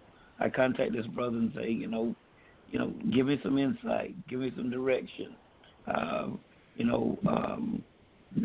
If I need to bring you in, whatever, and you show me how to do this thing. So, you know what? Now instead of just you, we're doing it here also, and then we just continue to, duplicate ourselves.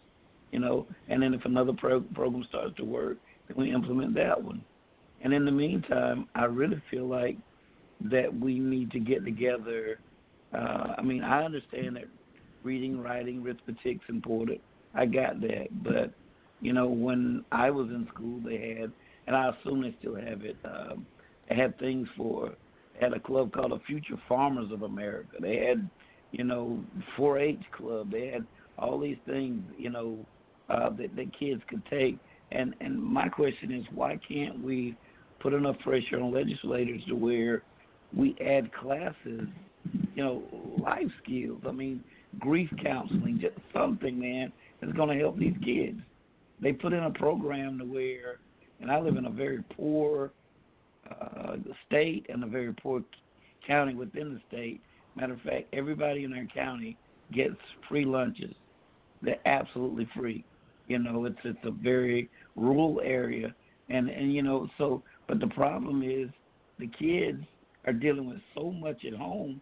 When they come to school, they're worried, they're tired because they've been up all night, fussing, fighting, and all of these things. And if we had something in place along with the reading, the writing, and the arithmetic, something other than a guidance counselor, some of them need grief counseling. Some of them need, be able to come to the a classroom and just get a new shirt to put on because kids are poking fun at them because the shirt they have is worn out and stinky.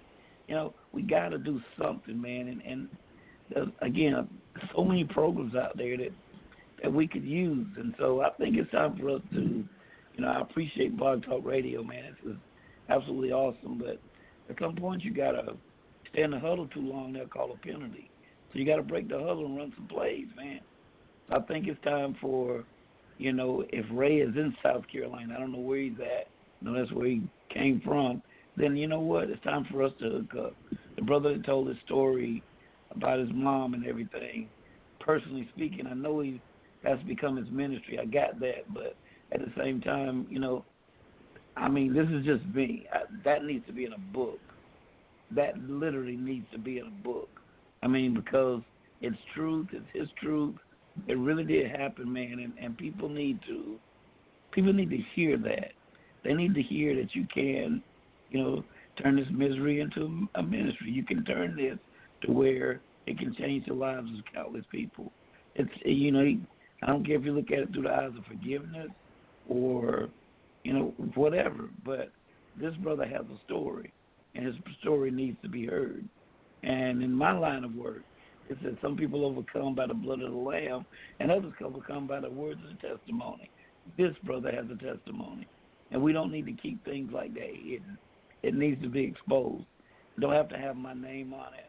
I don't need credit for it, whatever, but it needs to be told because it can change lives. So I think it's time for us to start where we are with, say, his story, with some of these programs, with the upbringing of Ray, and things like that, and let's get started, man.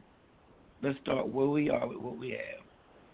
You can't do geometry without doing math. So maybe we got $8 and 2 people. They started a company called 2 Men in a Truck. They're doing quite well right now. So we just got to get started, in my opinion. I have a question. Go ahead. So, Pastor, with all that being said, for the ones who are on the call tonight, how can we help you, if at all? Like, what can we do to give you some support? Because you say, you go somewhere you may not have the staff. Well, does your staff necessarily have to be there?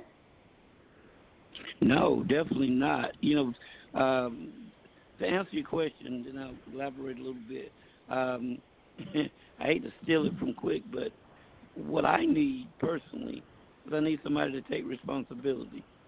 In other words, what I'm saying is simply this. We look at that word pastor, and, pastors aren't equipped to handle, everybody. Pastors are equipped to handle a congregation. So, I'm supposed to be sending the folk out to the prisons, to the hospitals, on and on and on. I'm supposed to be equipping them, but they won't go, so I'm having to go. And so what I'm saying is this: if I can make connections and say, and I'm just throwing this out, you know what, Brother Ray is going to come in and into my area, into whatever area, and he's going to train whoever, and Quick's going to open his doors up, and we're going to start right there. Ray's going to train them. These other two guys are going to jump in there with them, and now we've got something moving. So for me personally, I just need somebody to take responsibility. I've got the victims. I've got them. I got them everywhere. I got them. Some are just coming out of prison. Some are on their way into prison. Some are about to get out of school. I got a lady that contacted me earlier tonight, and she said, I need a place to live because can the church put me up in a place? I just got kicked out of this place because my son broke all the windows out of the apartment. I said, well, you don't need a place to live. You need to deal with your son first. Once you deal with him, why would I invest my money? And he just got kicked out. I mean, I know that sounds rude for the church, but let's deal with the real issue. So how old is your son? He's 26. Well, baby, I mean no harm to you, but, it's time to separate from your son. He's 26. He don't have special issues. Ain't nothing wrong with him, and you still trying to baby him. You getting kicked out of your spot because of him. And so I need somebody that will be real and be honest with the single mothers, that will talk to the young kids, that will, they're everywhere, man. It's not just in my state, they're everywhere. So, no, they don't have to be just right here with me, but we need contact. And if we can get started, now there is a network of pastors all across the world, and they're dealing with the same issues. That's the ones that's not trying to make a name for themselves and riding around looking like the drug dealer.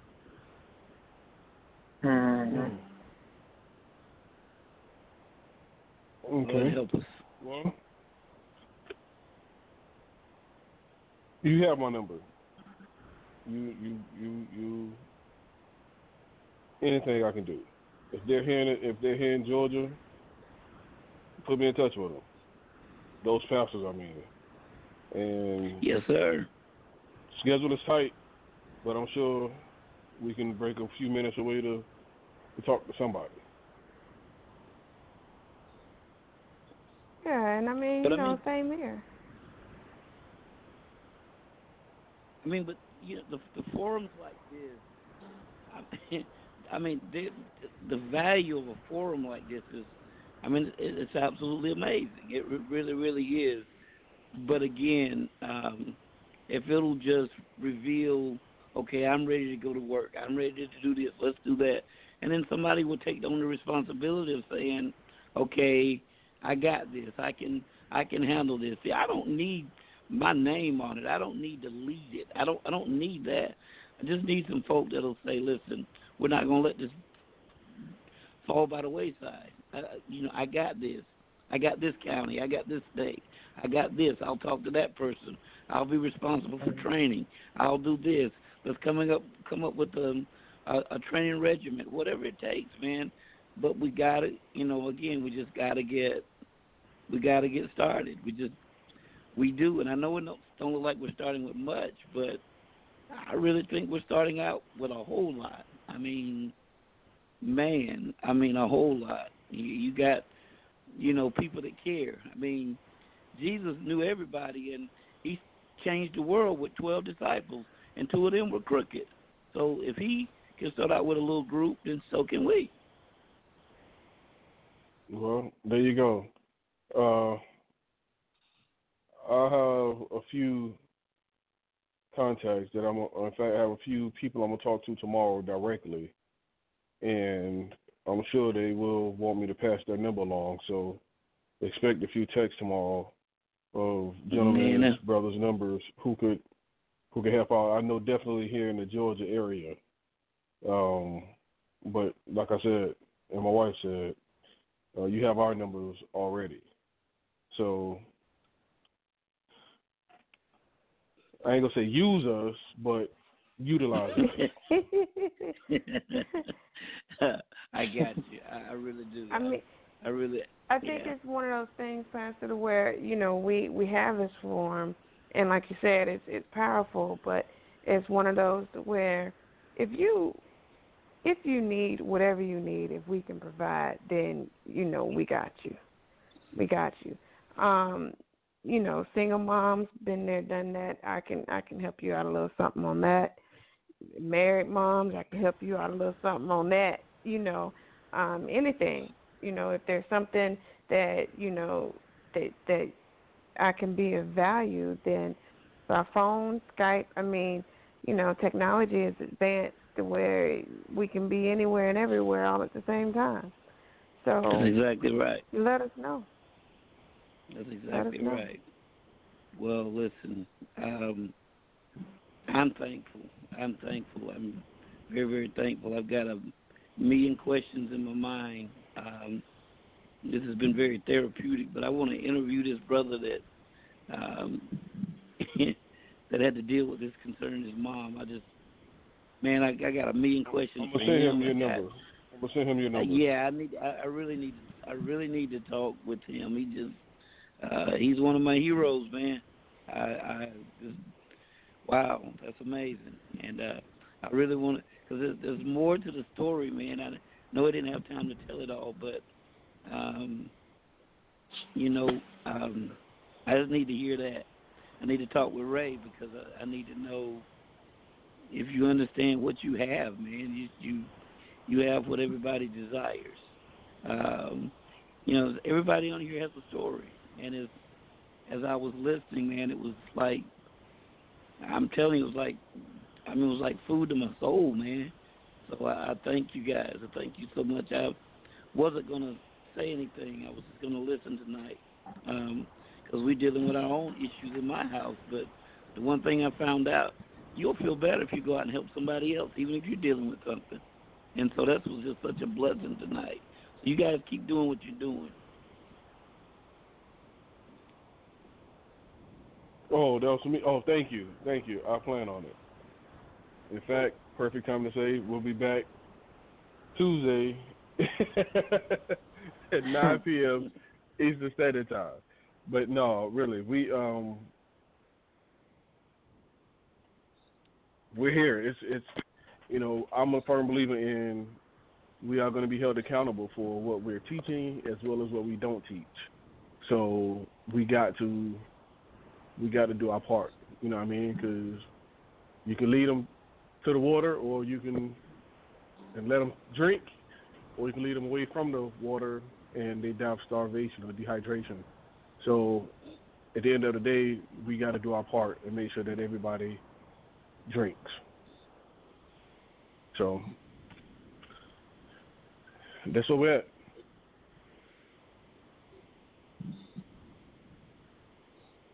I have nothing else. I am so blessed and thankful for all we've heard tonight, all we've learned. We got to continue to practice what we preach. We got to be that example for what we're teaching. We have to be mindful that they're listening to what we're saying, as well as what we're not saying. So be mindful of the words that you're using. Affirm, and love, man. We gotta continue to pass that. And exactly what the brother has going on in Miami and what Pastor's talking about, these are ways to express love. Remember, God is love. So this is what he wants us to do. With that being said, if all hearts and minds are clear, we can close the night. My wife, my spirit mate, is your heart and mind clear? Yes, thank you. Ray, my twin. Thank you, bro. I love you, man. Is your heart and mind clear? Heart and mind is clear. You're welcome, brother. Love you too. Mark, oh my goodness. Ain't no words, bro. Thank you. You know I love you, man. Is your heart and mind clear? Heart and mind clear, brother. Love you too. Pastor. Hey, man. I love you, man. Is your heart and mind clear? No doubt, man. Heart, mind clear, spirit's rejoicing. Spirit rejoicing. Talk to me. Without further ado, please do what you do and take us home, man. Lord, thank you so much for everything that has transpired over this line tonight. Some things can't be really expressed with words, God. It's just something you just had to experience and feel for yourself tonight. To, Lord, experience the concern that's on the line, the openness, the honesty, the testimonies, the pain, the frustration, the bad decisions. God, this is absolutely amazing.